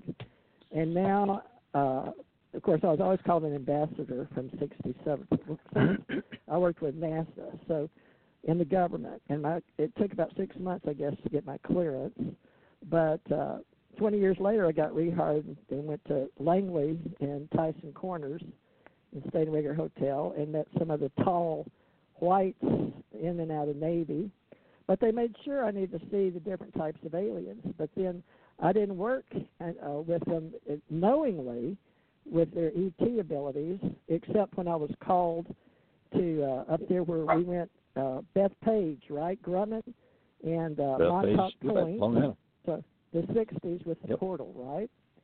And then you and I bounced right around very close to, one thing I wanted to throw in here. Yeah, people don't they don't realize how much of an alien you're over 5'11" tall, which makes you a little bit taller than the average. My wife's only 4'11", so that lets you know. And of course, us little people can go any place you big people do, and we don't bump our heads. So, but no, I was amazed when we met the first time just how tall you really are, and that just means that you got a little bit more of the DNA, I think, from the extraterrestrials than some of the rest of us did. Does that sound fair? Well, it may or may not be a thing, but I've got brunette. But my husband was only 5'7" with black hair, brown eyes, and he was worked in Germany a lot, found a lot of stuff Hitler left underground. I've got a whole bunch of stories about World War II and the French underground because we kept all those avenues open over there in the intelligence community. But when I saw Brian, when Ahmed introduced me yesterday or day before yesterday, he's a Buddhist, but he has black hair and looks very German. Now, my relatives were Irish and Polish Jew in Poland on my mother's side in her book, and she was a publisher and a writer in Houston. But the thing is, I was recruited because they knew I had skills. And the men in black came and got me, the guy that smoked a cigarette, and pulled us out of a James Bond movie, me and my boyfriend, a James Bond movie. I don't know if it was Goldfinger or another one. But they wanted to know if we wanted to work with them because we were just getting out of high school. So that's why I used May 67. But I was recruited the year 65, I think, and I had to wait till 67. But I was twirling batons and fire batons, and they appreciate my extraterrestrial abilities. So we wound up at NASA. But I was just called in. I had to get the clearance just like my husband and stuff, but they didn't give me a paycheck. And then when I was in the Navy, they gave me... Whoops, got cut off. Yeah, I'm sorry. You're back. I'll shut up. I'm giving out too much information to people probably on here, so I'll stop now. So they only give it in dribbles. But anyway, I should put my story all together and connect the dots, but I don't know if it's too early, Ahmed. But anyway, there's a lot of stories out in the last 7 years. Yeah. Go ahead. I just learned something new about you, and that was that your mother was an author, and my mother was an author. My mother took the family history going back to the Whites and the Samuels and to the Davises, and it wound up, the name of the book was Please Assassinate My Brother, and that's all about Abraham Lincoln and Jefferson Davis. So it's interesting how our background has come to play and what part we're involved in now. And so I learned a little bit more about you today. How about that? Something new. An author mother. Hello. We didn't go blink, did we? Yeah, still here. Yep. Okay, well, that's good. It's interesting. You know, I mean, what you're saying is interesting. You know, it must be in our blood, or the DNA that we inherited, that made us lean towards being involved in the things that we're involved in, as well as chosen by extraterrestrials, right? That was William Tompkins' book. The only author is a poet from back in the 1800s called James Wickham Riley. Other than that, there is no authors in my family. Well, that's a harder one there to be a poet. I think that's even harder than just us that write down something that would happen. That's amazing. I like poetry. I try my hand at poetry. You'll have to add it into one of your books about the alien talking in poetry. I got a book of poetry out on the internet called Scream of Colors. Uh-huh. Yeah. Kind of strange title, I know. I'm going to have some to strange poetry. Believe me. If you ain't awake, you won't understand half of it. Okay, TJ, you have to be smart to understand. You have to understand poets are different creatures. I've tried to be a poet from time to time, and I never could get that deep in. I think I'm too logical. I can't get that deep in love. Now, I'm an empath, and I'm a precog, you know, and I told last night, you know, about right before, that was on Janet's show, but I was talking to that guy Briggs, out of Florida, and I'm in Florida, and I guess we had too many speakers on tonight. But the thing was, I could know something before it was going to happen, sometimes years before. And my husband used to be amazed I could find things before we ever got there, before we had Google. And he was always amazed at how I could get us places. And I could see things before they happened. So Minority Report with Tom Cruise, I related to that. And I realized Total Recall and a lot of Philip K. Dick books, I thought he was talking about me most of the time. I couldn't believe it. So, you know, I'm different, and I know it, and I'm okay, and I'm doing who I am. But, you know, I used to be very out there, friendly, and traveling the world and learning about people and never knowing all of it was training so I could wind up doing what I'm doing today. And that's really bringing what people call disclosure to the forefront. But, you know, we had exopolitics, me and another Alfred Limbermont Weber in Africa and Alfred in Canada, right? And it was, first of all, it was me and Jesse Marcel and Don Berliner, Roger Moore, and there was another guy, and Rick Doty was working for the government. He just did what he was told. And then me and my husband working in the government thought, thank God when I went in Bob Lazar, I thought they were going to let him do it. And then I was in on a big meeting when we decided to put Stephen Greer in there, the intelligence community. But it's all been controlled. It is disclosure, but it's controlled with certain people.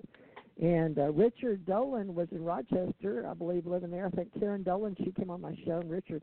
But Richard told me I could use his name in any of his stuff anytime, and he meant that, and so did Stanton Friedman. But, Brian, I'd like to hear from you. You dropped names like Graham, I always mix him up, Graham Hancock and the other, what was the name you said earlier? Oh, Grant Cameron, I mentioned him. He was here in Vancouver. It's been like 10 hours with Grant Cameron. But, yeah, Graham Hancock, I just recently saw him here in Vancouver about a month ago. I did a video about him. But, yeah, I mentioned Grant Cameron. And actually, Richard Dolan stayed right here in my apartment in 2014. He was giving a talk in town on the Modern Knowledge Show. I did a video with him right here as well, so I know him personally. Just emailed with him a few months ago. With Richard Dolan? Yeah, Richard Dolan. He did it. No, Is Richard he coming Dolan's on your show?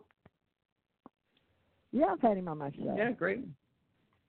Yeah, I think he's one of the very best. I think him and Linda are my two big influences right now. But I did a video with him right here in 2014. But he says a lot about the secret smoke. Yeah, when did he stay in your apartment? You said he was when was he at your house? Yeah, right in my apartment. I gave my bedroom. I slept on the couch. He was here on the Modern Knowledge Tour. So I had my UFO meetup, so I was helping to host them. So he was here for a couple of nights. So we did a video. It's right on YouTube. It filmed right in my living room. It was around midnight. I had to feed him. He was getting hungry and tired. But it was a good talk. Sounds good. I mean, is it recent or in the last 10 years? Or when did you talk? No, it's 2014. It was in June, so exactly 5 years ago. That's recent now. Yeah. The way things are moving fast now, that's recent. He was a long-haired guy then. Are you still on YouTube? Are you still on YouTube? Yeah. Oh, I've got hundreds of videos on YouTube. So his videos on my YouTube channel, yeah. Well, what's the name of your YouTube channel? It's just my name, Brian Rue. It's the Brian Rue channel, Ruhe. Yes, and it's on BitChute as well. I got 1,500 videos on BitChute, so I'm on both YouTube and BitChute. It's Brian Rue. I didn't know. Did you work with Richard Dolan, or you just because of your UFO, they only come to you about UFOs? Or tell us the history. Well, I've had my UFO meetup. Yeah, he was just staying here because I was helping to host the event and hosting guests, so I got Richard Dolan. That's how we met in person. But I've got his books. I've been following him for years, and I learned a lot about the secret space program from him. That's why I was going to ask, Ken, Richard Dolan suspects the secret space program has probably been going on since maybe the 50s or the 60s. So all that time during Apollo, they may have had advanced technology like American-made flying saucers from Area 51. While you have these. That was the hardest. Yeah. That was the hardest thing for me was to because I thought that I really knew everything that we were doing and what was going on, because I was right in the front of everything, testing the vacuum chambers and the spacecraft and all that. And I thought, wow, I'm way on the front edge of everything. And then suddenly start realizing that there's a secret space program that actually started all the way back in, Eisenhower, President Eisenhower. And so, and then when you look at things that were used with submarines that were used to become space craft and the ways of getting them above Earth's gravitational pull. There's so much that has taken place behind closed doors that it's hard to get the average person to be willing to step away from the edge and falling off the flat Earth. You know, it takes a little faith and a little bit of open-mindedness to then start gathering information. And I got to admit that I'm relatively new at being able to piece things together and starting to come out of the closet, if you will, and put together things that I had direct experiences with and find out, son of a gun. I think that I was so close and being selected to be parts of some of it, but then I think they figured out that I probably wouldn't keep the secrets too long, and that's probably the reason that I didn't wind up going to Mars. But then the question is, did I really go to Mars? Yeah, but now that's the other thing. Brian, I want to, while I've got you on here with Ken and me, because Ken and I are trying to help Ahmad, and Ahmad's going to be our general manager for sure of the station, but you are already on a radio show, aren't you? You come on, Ahmad says you're right before Janet Lesson's show with Ahmad, right? Yeah, I'm Tuesday night, 6 to 8. That's right, on Revolution Radio. Been there a year and a half, as well as my YouTube talk so show. You know Janet? You've been working with Janet Lesson because she comes on right after you? No, I've heard her. I've listened to her talk afterwards. After my talk, I sometimes listen, but we haven't met. I haven't talked to her. But she's into alien abduction as well. I like her talks and her guests, you know. I was looking for guests too, yeah. Oh, okay. So you're looking for guests and you talk to her. But Ahmad's the one that introduced you to me just on Skype just shortly. So I was surprised you came on the show right before Janet, and you've talked to her, on emails or in person? Have you been on her radio show? No, it's been a year and a half. We've never met at all. I see her name, and sometimes I listen to her show, but I never contacted her. Maybe I'm painfully shy. That's my problem. Oh, well. Okay. It takes all types of us, doesn't it? Yeah, see, Matt introduced me to you, 2 days ago. So. Well, like I said, we're all searching for the same thing, and that is to get disclosure up and rolling. And I agree. That's right. It's important. That's the big D, yeah. Else we do, in our lives, we still have that in common. Yeah, I agree, yeah. I do believe it has something to do with our consciousness, too. Like you said at the beginning of the show there, you were talking about it being a conscious awareness. Once we do, for whatever reason, we're not at the right, we're not focused right. And until we get so many people focused in the right direction, we're still going to be tagged with this reality too much. Yeah, I agree, yeah. Yeah, reality's much faster. We're kind of divided. Well, apparently you know something because you worked with Richard. So tell, Matt brought you on here because of your UFO experience and running meetup groups and YouTubes and I guess getting with Richard Dolan and Graham. Tell me about Graham and Richard and your involvement because it was actually Dolan that knew about me talking to him about and Stan and Richard coming on. But before he had his radio show, and then he had his Friday night show. But he and I talked. Later on he was having Jim Mars on because Jim Mars followed me and knew me too out of Texas. I was investigator, and he was, I think, an investigative journalist, and then Daryl Sims was investigator. So we were all out of Texas, and Richard Dolan told me he was so excited because Jim Mars was such a good friend of his, right? Or no. He was not a friend. He hadn't met him or nothing, but he said he admired his work. And I said, well, he's followed me. He reads all my stuff on UFO Digest. And then one of our other friends that's on here, Ahmad, You remember the guy that comes on here and we promote him on Ericot? He sponsored Jim Mars too. And Jim Mars was working with him and the science fiction writers group. Remember when we were doing Ericot? But Janet didn't like that, remember? The Ericot I don't know. Name? You remember the guy who was on Ericot. The one that we talked about, the science fiction writers club. I remember the situation, but I don't remember which one. You talking about Bruce Maccabee? No, but Bruce Maccabee helped us start the ACO with the Alien Contact Org website. That's the one that we came on with a guy out of UK to make it international. Richard something, I can bring him back. He runs a UFO group. Richard, darn it. And but Janet maybe it's the Richard website. Pope, Dick Pope. No, I'm thinking Nick Pope. I'm sorry. That's Nick. That's Nick Pope. Nick. Yep.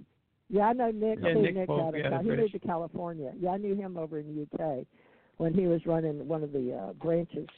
He was running, what the hell was he running? I forget. But Nick's gone Hollywood. He moved out to L.A., California. Like, Rick you might have been talking about Nick. Yeah, Nick. Yeah, I don't know. He don't have a last name. No, he doesn't. Oh, I know. It's Nick Redfern. A name like Nick Pope, Redfern. like the Pope. P-O-P-E. He's one of the P-O-P-E. show. And Nick Pope He's and what? Nick Redfern. There's two of the British. Nick Pope and Nick Redfern. He's a co-host yeah, for Wendy's Granada Forum. Yeah, Yep. and then I don't know his last name, but he'll call my show once in a while. Has he got a British accent? Well, Redfern is into the money level, and Nick Pope's into the money level, and Rick Doty is like a consultant too out there on the back end, right? But he got into the Mirage Men with Richard Dolan, right, and Linda Moulton Howe. That's a good story on the. I can't ever think of the guy's name. One of the big stories that. But I think Rick got a bad gig because he was just doing what he was told to. But now Lorian Fenton had him come over to the her group. What was because she does a MUFON group up there. Got involved. But what was that big one they had? The UFO MegaCon or something?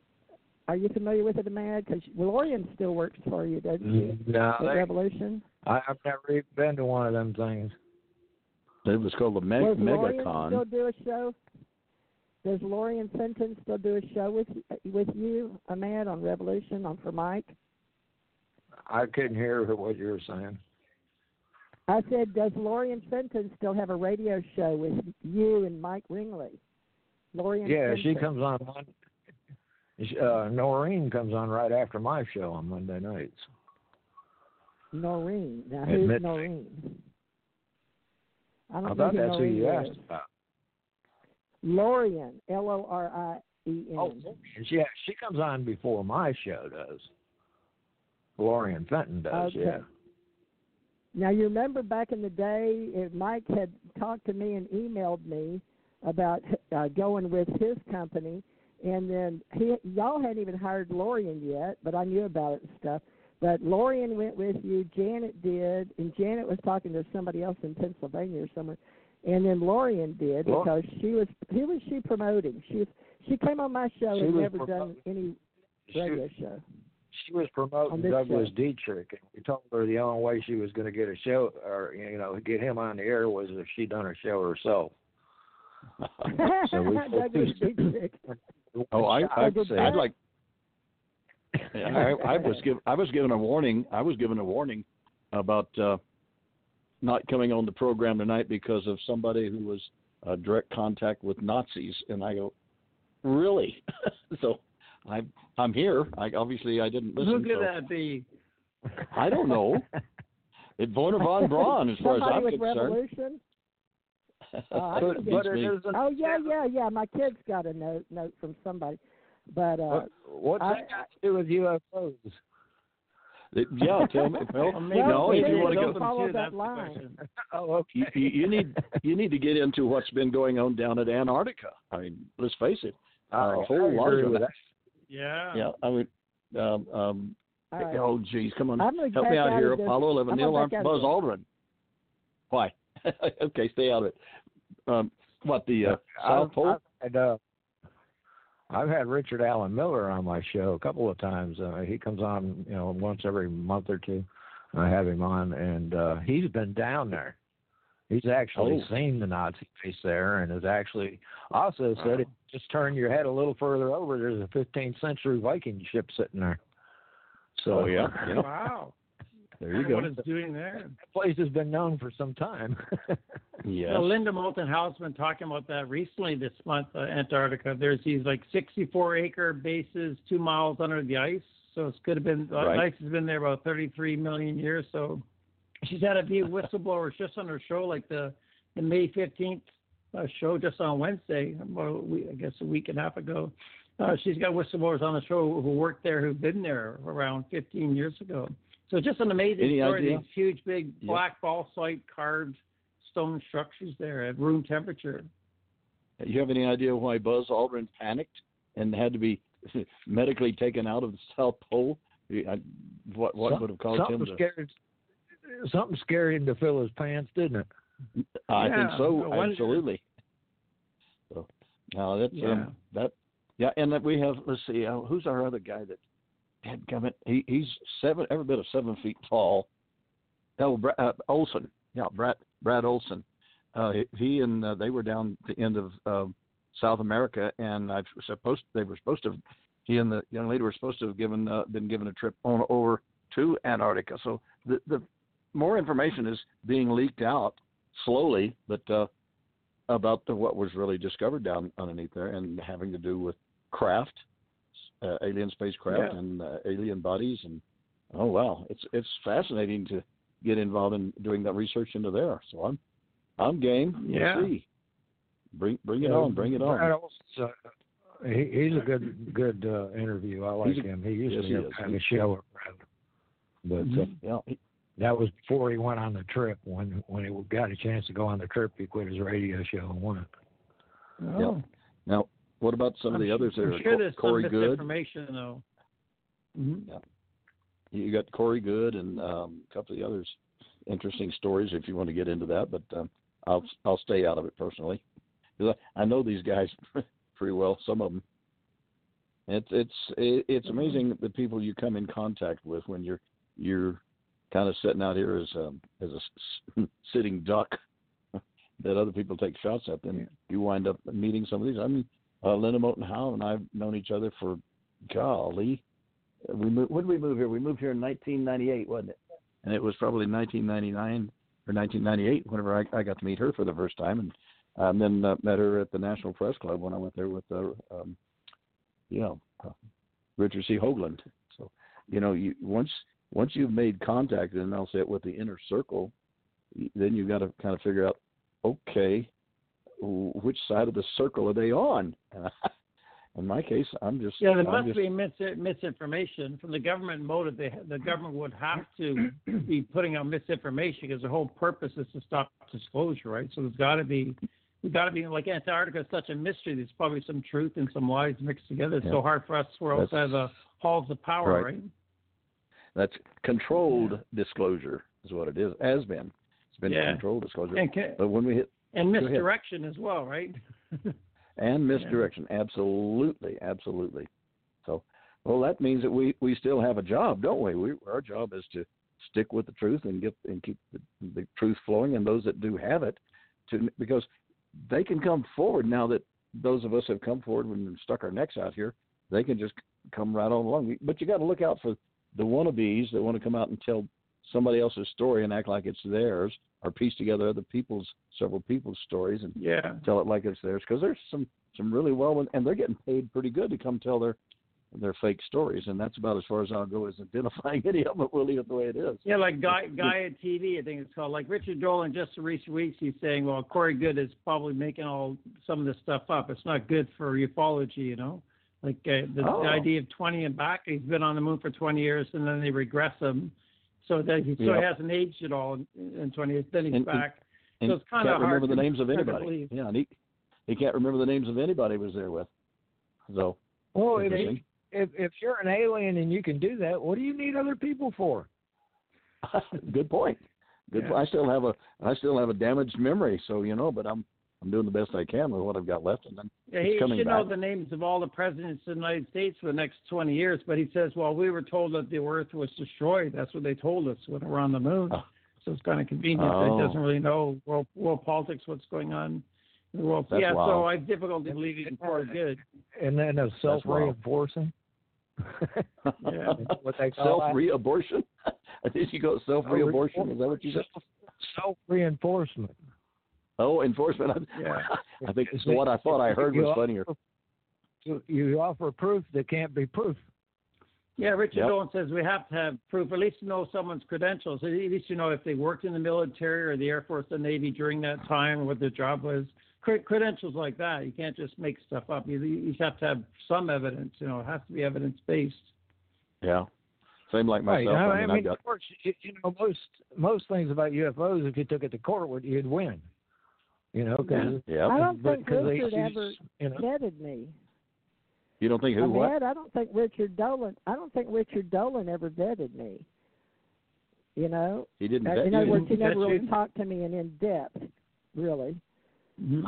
Talk to a lot of my guests. I see them on air. Yeah. What? Well, I mean, a lot of these people in the UFO business don't have any clue who I am. They don't have any clue who I am. And, this one girl, this up-and-coming girl, she doesn't even use her real name. And she wound up in November wanting to run all my UFO, came in and asked one of the girls that me and Ken met to come in and run my social media, which is free on Facebook, right? And she bugged the crap out of somebody on it, Patricia Bullock, I think. And I was all appreciative that she wanted to come in and help me and everything. I didn't know who she was from Adam, but I don't know who they are out there in social media land. Where you think their picture and their name is real. But she would never give me her computer or her home number or anything, and so I couldn't vet her.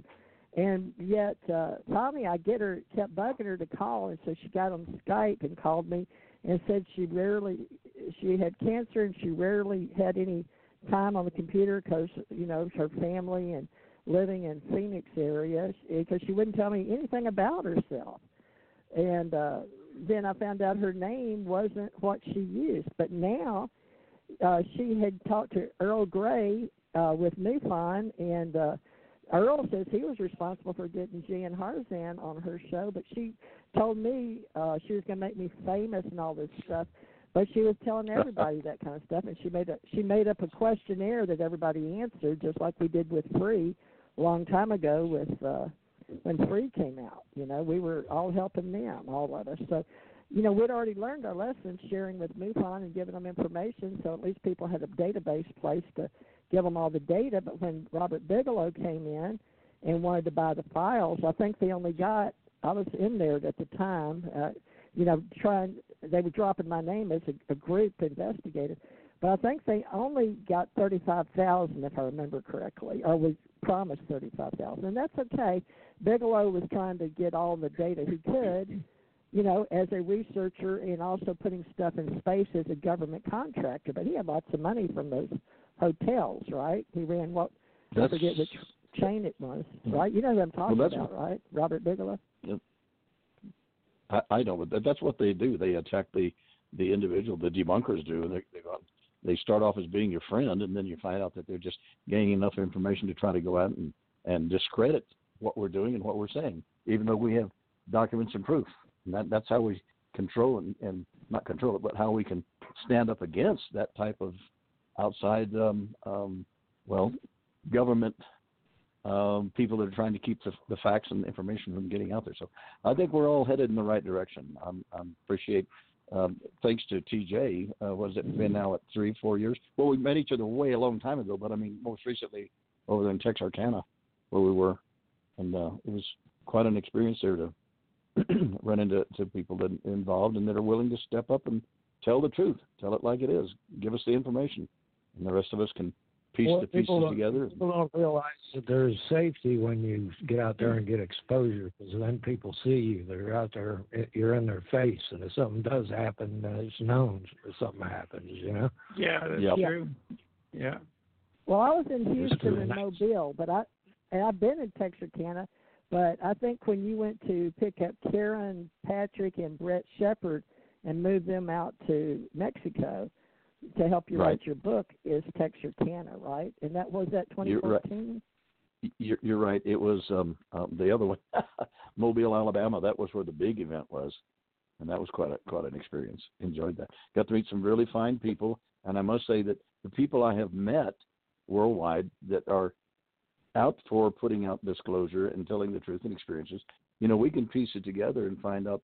We can make a rather interesting truth story about what has been taking place and trying to keep the information out. Who's been the ones that have been messing with us, and those that are willing to step forward and help make it a reality, so that we are ready to take our place in this whole solar system and this particular time zone and time period. So we're at the beginning of some very fascinating times, and I'm really excited that I'm part of living in the is it the present, the future, or the past? One or the other. I'm glad I'm able to work with people like you guys. It's a real pleasure. Well, so I can shut up and listen some more. Well, what do you think? I'm thinking of free energy, though. Mm-hmm, go ahead. You think of preempted what? That's Canada, right? Mm-hmm.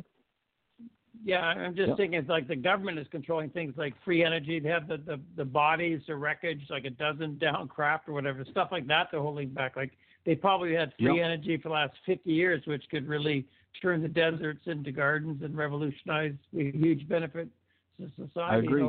That's what we need from disclosure. So it takes governments to do that, I guess, because like they could have like global a legal structure. So someone in India invents free energy. They can find, well, there's a patent in the United States. You can't develop that because we own a patent on that. We're going to keep it down and prevent humanity from having it because there's kind of globalized legal structures that can prevent things like that. That's one of the problems without disclosure. I've been saying for years we need a patent review board, and they go in there and they check all the patents that are being held back from people, and if it benefits mankind, as a human race, it should be open source. Yeah, I agree. So that's one of the big issues with disclosure. It's happening right now, right? And we're part of it. So thanks. Yeah, I think for the big having me on blessing with is the internet. We're talking because the internet, so much information is getting out, they just can't suppress it. Just so much, like a floodgate of information. Oh, they're out there. We know because we told you how TJ and I we were talking about what we just sent each other on our Facebook or wherever, and it got erased before it got to the other one. So they have they're building a huge one here just outside of Los Lunas, New Mexico. I mean, unbelievable size, many acres of solar power, as well as the recording devices and everything else. It's going to be taking care of everything that is going out on the internet. So it's going to be right here in my back door. Well, I don't think it should be.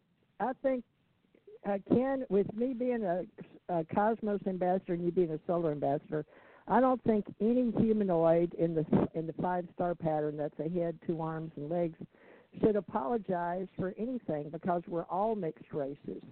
So I don't care. Yep. My granddaughter's got melanin in her skin. She's half Indian, black, and German, and English, and these kids. My mother called it in our country the browning of America.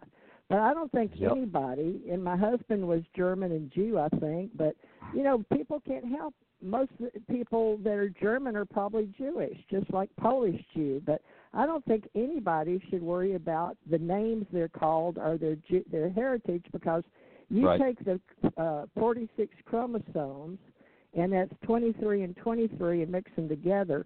Then you may have 46 different species that are making and blending the people for billions of years. With all my past lives, I happen to know that's pretty much the truth. Yeah. You can try to talk me out of it, but go ahead and prove it. Yeah. I told you what happened to me when I was giving a talk. Yeah. CJ, I told you what happened. I was giving a talk to a bunch of kids, and probably the 4th or 5th grade. And I told them, I said, okay, I'm looking at all these different nationalities. And I say, okay, I'm Scots, Irish, English, French, Apache, and Cherokee. What does that make me? One little boy put his hand up. I said, yeah, what? He says, you're a mutt. I said, no. It makes me an American because that's what looking. Brian's nice looking. I asked him. He looks just like my husband. No, you said you were 6'3", right, Brian? He's tall. Yeah, well, actually, when I was younger, I had problems because I was so good looking when I was younger. It was really actually caused a difficulty for me being so good looking. I'm managing better now because I'm 59. Yeah, they can't see you. Oh, you're the same. I can. Oh. Were you born in 1959? Yes, born December 31st, 59. 59. Oh, my Go back God. to 42. You're the same age. My husband was born in 59. The Commander. This show that you came on is the Allied Command is the logo and brand of my husband's fleet. He was a fleet commander, and so was I. And I had to give up my command in Hawaii, because there can only be one Supreme Allied Commander on the planet at a time. And so I had to give up my position to him to run the fleet on the planet. You know, the people that work with the entire world, between the European theater and here in Australia and all of them in the business. So no, I'm willing to have TJ to be the Supreme Allied Commander, because I'm willing to step back real easy and follow the direction of the leader, and you're the leader, and I'll be a leader on the next row, whatever you need to do, and we'll get it all out, the facts and the truth. Go ahead. Well, I stepped down and moved from Hawaii over here. Of course, Hawaii is the capital of the world for spooks. They love to go to Hawaii, right between Europe and Japan, the Pacific Rim, right? But, you know, people coming and going from the planet, most people don't have a need to know, nor are they interested. They're too biased and bigoted. So they all fight amongst themselves over politics and religion, which doesn't mean jack and space. Only here. Right. Some of our people come down here. Now, I have to admit, some of the people that come down here, they may, because of their past lives, get into, like, Catholicism if they liked it, or they may get into Buddhism, or they may get into Muslim, but that's their choice. It's not forced on them. And some of them up in space, they may go over, and I've seen the huge city ships where they have parties, and some of them have the rooms where you can go and practice if you want to do a Terran tradition. That's on this planet. A Terran tradition, you may go, they actually have a room like a church, right? So it's up to your traditions in space, but you don't have to live like anybody on this planet. Does that make sense? You don't have to conform, but they come and go, and they learn some of the old. This would be old, or depending if you're coming from the future or the past. Depends on what your timeline is and the dimensions. But, Brian, what would you think Richard would think of me, since he doesn't really know who I am or my background? But you don't either, do you? Yeah, I guess, no, we just met 2 days ago. It's I don't know. What do you think? I guess his main focus is like government documentation. No, that's why he's got like his degree in history, so that's how he's so knowledgeable. He's got one of these steel track memories. He's been studying this stuff for 25 years. So I guess he goes lots just by evidence and documentation. What was he? He's certainly open to other dimensions and life after death and rebirth. I think he definitely believes in all of that. Really? Because Karen came on my show, and she gave me an impression that she was more into that and he wasn't. But maybe that was back 10 years ago. But they were, when I met them, she had little kids. But I think his kids are grown now. But I was going to tell you another clue about people like me, Brian. We're not really time travelers, but we don't know how to talk to people on the planet that come and go or that live here. And so when you're talking, 2067 could be as simple as 2017. I don't know how to explain it to you, but it's not the reality that you think you know is not the reality that most people in the universe live in.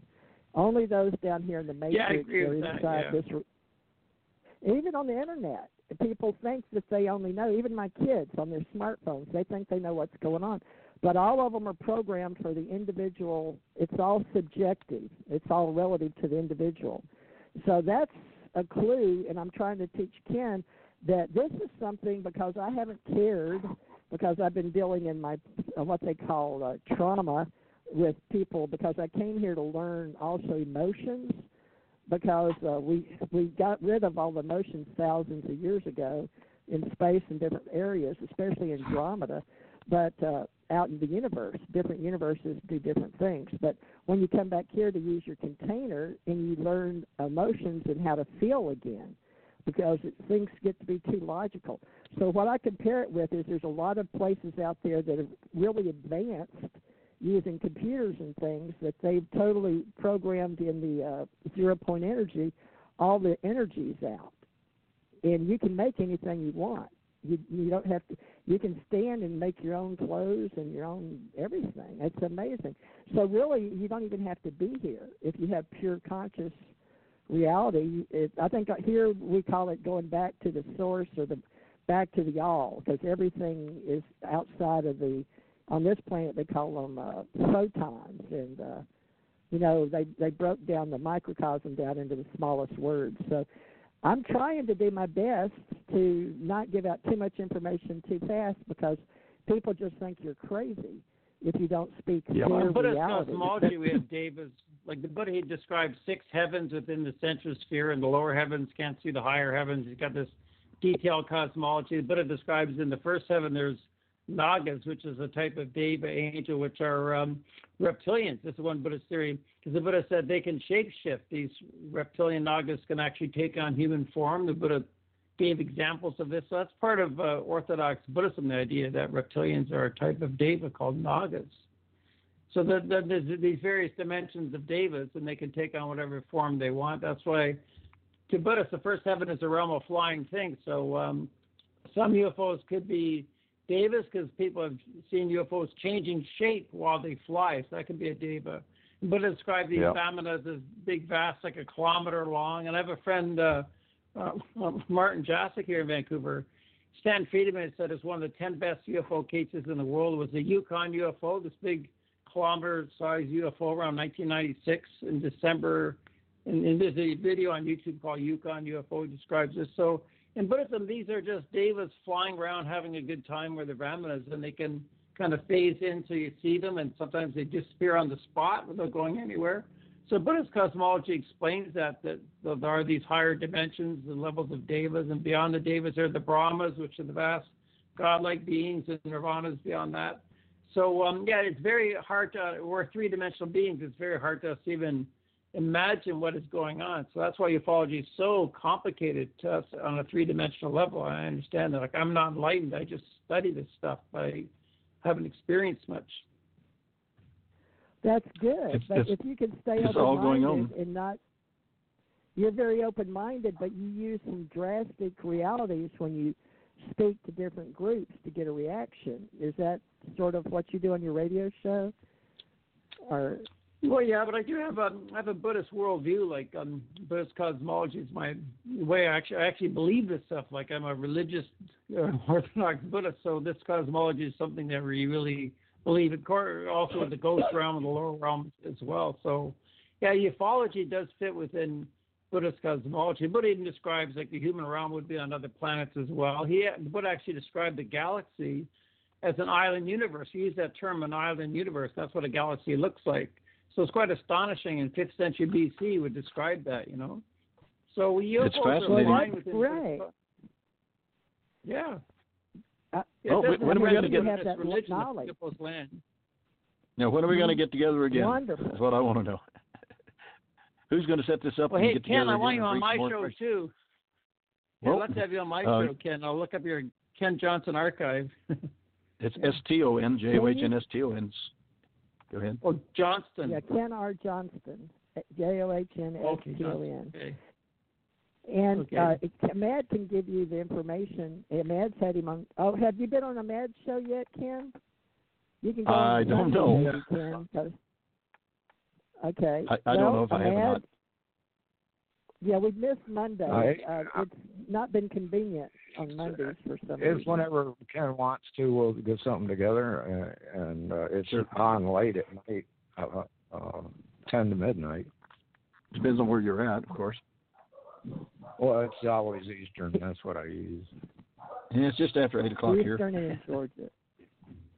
All right. Okay. Well, Ken, you and Ahmad are working together, and Right. Brian works for Mike in Revolution.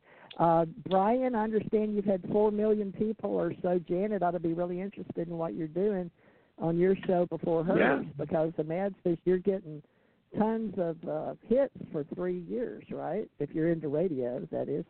But what else? I mean, Ahmad, you're the one that wanted him on here. He knows a lot of stuff, right? And a lot of people firsthand at David's house. That's why we were saying we needed to talk to him about UFOs. He's got a lot of knowledge there. Yeah, thanks for Brian, taking me, Matt. It's great to be on the show, yeah. Well, I've enjoyed it. You'll have to tell us who all you know personally. Now, can you put on Ahmad's Skype, that YouTube with you and Richard? Do you have one with Graham, a YouTube? I prefer to look at people, and I'll sit up at night and study my alienology. I don't call it ufology. I call it alienology. But I can send you the video of me, Richard Olin. I can send that to Matt now. Yeah, it's right on YouTube. Yeah. You know how to find it quicker than we do. I know people tell me that all I the can time, find it, yeah. It takes me so long. I'm not real educated yet. I've got a lot of YouTubes, probably 20 to 30 YouTubes with my name on it. But I didn't do much. I just did what they call trailers for books and for events or people. Now, I did make one with Ken in it. Ken, there's one out there. I think it's on Alien or Allied Command. I don't know what it's on. It may be Allied Command, but Ahmad, Brian knows how to do all this stuff. So he was willing to help technically, weren't you, Brian, to help Ahmad help us with radio and YouTube stuff? Yeah, sure. I've made about 2,000 YouTube videos. Yeah. YouTube is basically all I've been doing. I haven't done much just audio. I mainly just do video. I'll just keep on flying your spacecraft. You guys are going to have to teach me well, because Go ahead. I'll shut up and listen. No, I was talking to you, Ken. I was saying what? Go ahead, Ken. You were saying what? Well, I didn't hear you. What I said was you guys are the technical know-hows, and I'll just keep flying your spacecraft for you, and you help me get Skype open and the other thing. I couldn't get Skype open, and I know I've got, but the problem is remember, I've forgotten what the codes and things are. I've got to get those written down someplace to where I can get in there. So I could take a little tutoring, would be a lot of help, and I'd appreciate that. So, well, and you can patience. use it. Ahmad is the Skype person, but Brian, can you use Skype pretty good? Are you a Skype person? Oh, yeah, I use Skype. I interview people with Skype or Google Hangouts on there with the Google live stream. I'm doing a live stream tomorrow at 10 a.m. I do one every Saturday at 10 a.m. my time. Ooh. Oh. Is that 10 Is that a.m.? I'm not even up on Saturday. Yeah, 10 a.m. I have to start my company Pacific Standard Time. Yeah, okay. Yeah. All right, well, we can work it out. Ahmad's going to start. Ahmad, I hope you're going to help me and Ken do Allied Command with what Brian's talking about and run. Ahmad's going to run our website technical in this country. Tell right, Ahmad? You're going to help us. Tell everybody the website so they know where to go to find out what's going on. Okay. Okay. Somebody's going to have to edit some of this out because we're already going, 17 minutes over time. Okay, I'm sorry, I didn't pay attention. And it wasn't a very long show, I guess. All right, I apologize, everybody, for running over. We'll get together. We're going to do aliencontact.org if Janet comes back. I'm not sure if she wants to still market after her time's up. Her 7 years will be up officially June 3rd. But we had to make a decision in May, and today was the last day. So Ken and Ahmad are going to be the directors for my company now, and I run my profit and nonprofit under articles and bylaws. So if anybody's interested in joining the three of us in communications, that's what I do for my extraterrestrials. And so, Brian, if you're interested in my group universally, I'm sure we can get along with Buddhists because I've got a lot of friends that are Buddhists, and I've been called a Bodhisattva myself, and I don't even know what that is. Yeah. You teach me the Buddhist language, and I'll teach you we do ESP, so I don't know how to teach you ESP. I'll just have to show up with you, and we'll work on it or something. It don't work too well on me. Yeah, we can talk. We can talk later. Sure. Yeah. Sounds good. All right, Ahmad, you keep in touch so we don't all lose. Ahmad says that's his job, is to get all of us different people together, and he wants to keep a group together this time, right, Ahmad? Our thought conscious I hope groups. There's many of them. Well, Yeah. somebody go and check out that. Yeah, go and check out that thing that I told you I just found this evening, and that was where the hell did it go here? The Supreme Allied Command Europe. That's the SACEUR. I know all about it. I know. I'm trying to tell you. I know all about that for years. You have to get my attention first, then I listen. Well, I'm sorry. I'm the neophyte here. Well, yeah, you are. Because if you think that's new, that's like the Supreme Headquarters Allied Expeditionary Force. And that's part of our global international government. But, I mean, you don't know about the history after the Second World War and setting it all up and stuff. Y'all didn't have to have history of the commanders. Okay, we'll get together on that tomorrow or the next day. I think you're right. Dwight Eisenhower did that, okay? You're right. And they had the Supreme Allied Commander in Europe and Atlantic. But, we're not trying to be in uniforms. We're not getting paid. No. That's the Allied Expeditionary Force. But what you're saying is, remember, you were Marine and I was Navy, but I had to get trained in what they call joint. I worked for the advisory committee, the advisory council, and out of NASA I was public relations, and I was with extraterrestrial, like the people having to work with ETs and Ben Braun. It's like I was born during the Eisenhower administration. No, who was the guy? I was born December 26, 1951, in this body, in this container. But I had We're going to have to add an extra 30 minutes. We're already pushing over 20 minutes. Yeah, we didn't talk about me and all that stuff. But, no, that's the Supreme Makers. But, but that's just history of a military group. That's not us. That's in uniform when you're on the planet. They work with people off the planet, though. That was Bob Dean, remember? Yep. Do you remember Bob Dean? Let me ask Brian. Brian, do you know who Bob Dean is? I remember Bob Dean, yeah. He just passed away on us, didn't he? Yeah, he was our member of that, was SHAPE in the European theater. Me and my husband were in and out of Paris and the State Department kind of stuff.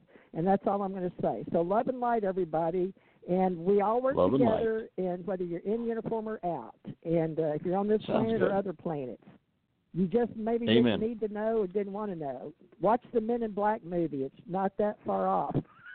It sounds like we have a good group of people that can work together, and I'm glad of that. I'd be glad to be a part of it. All right, thank you guys. I appreciate it. I'm glad to be here.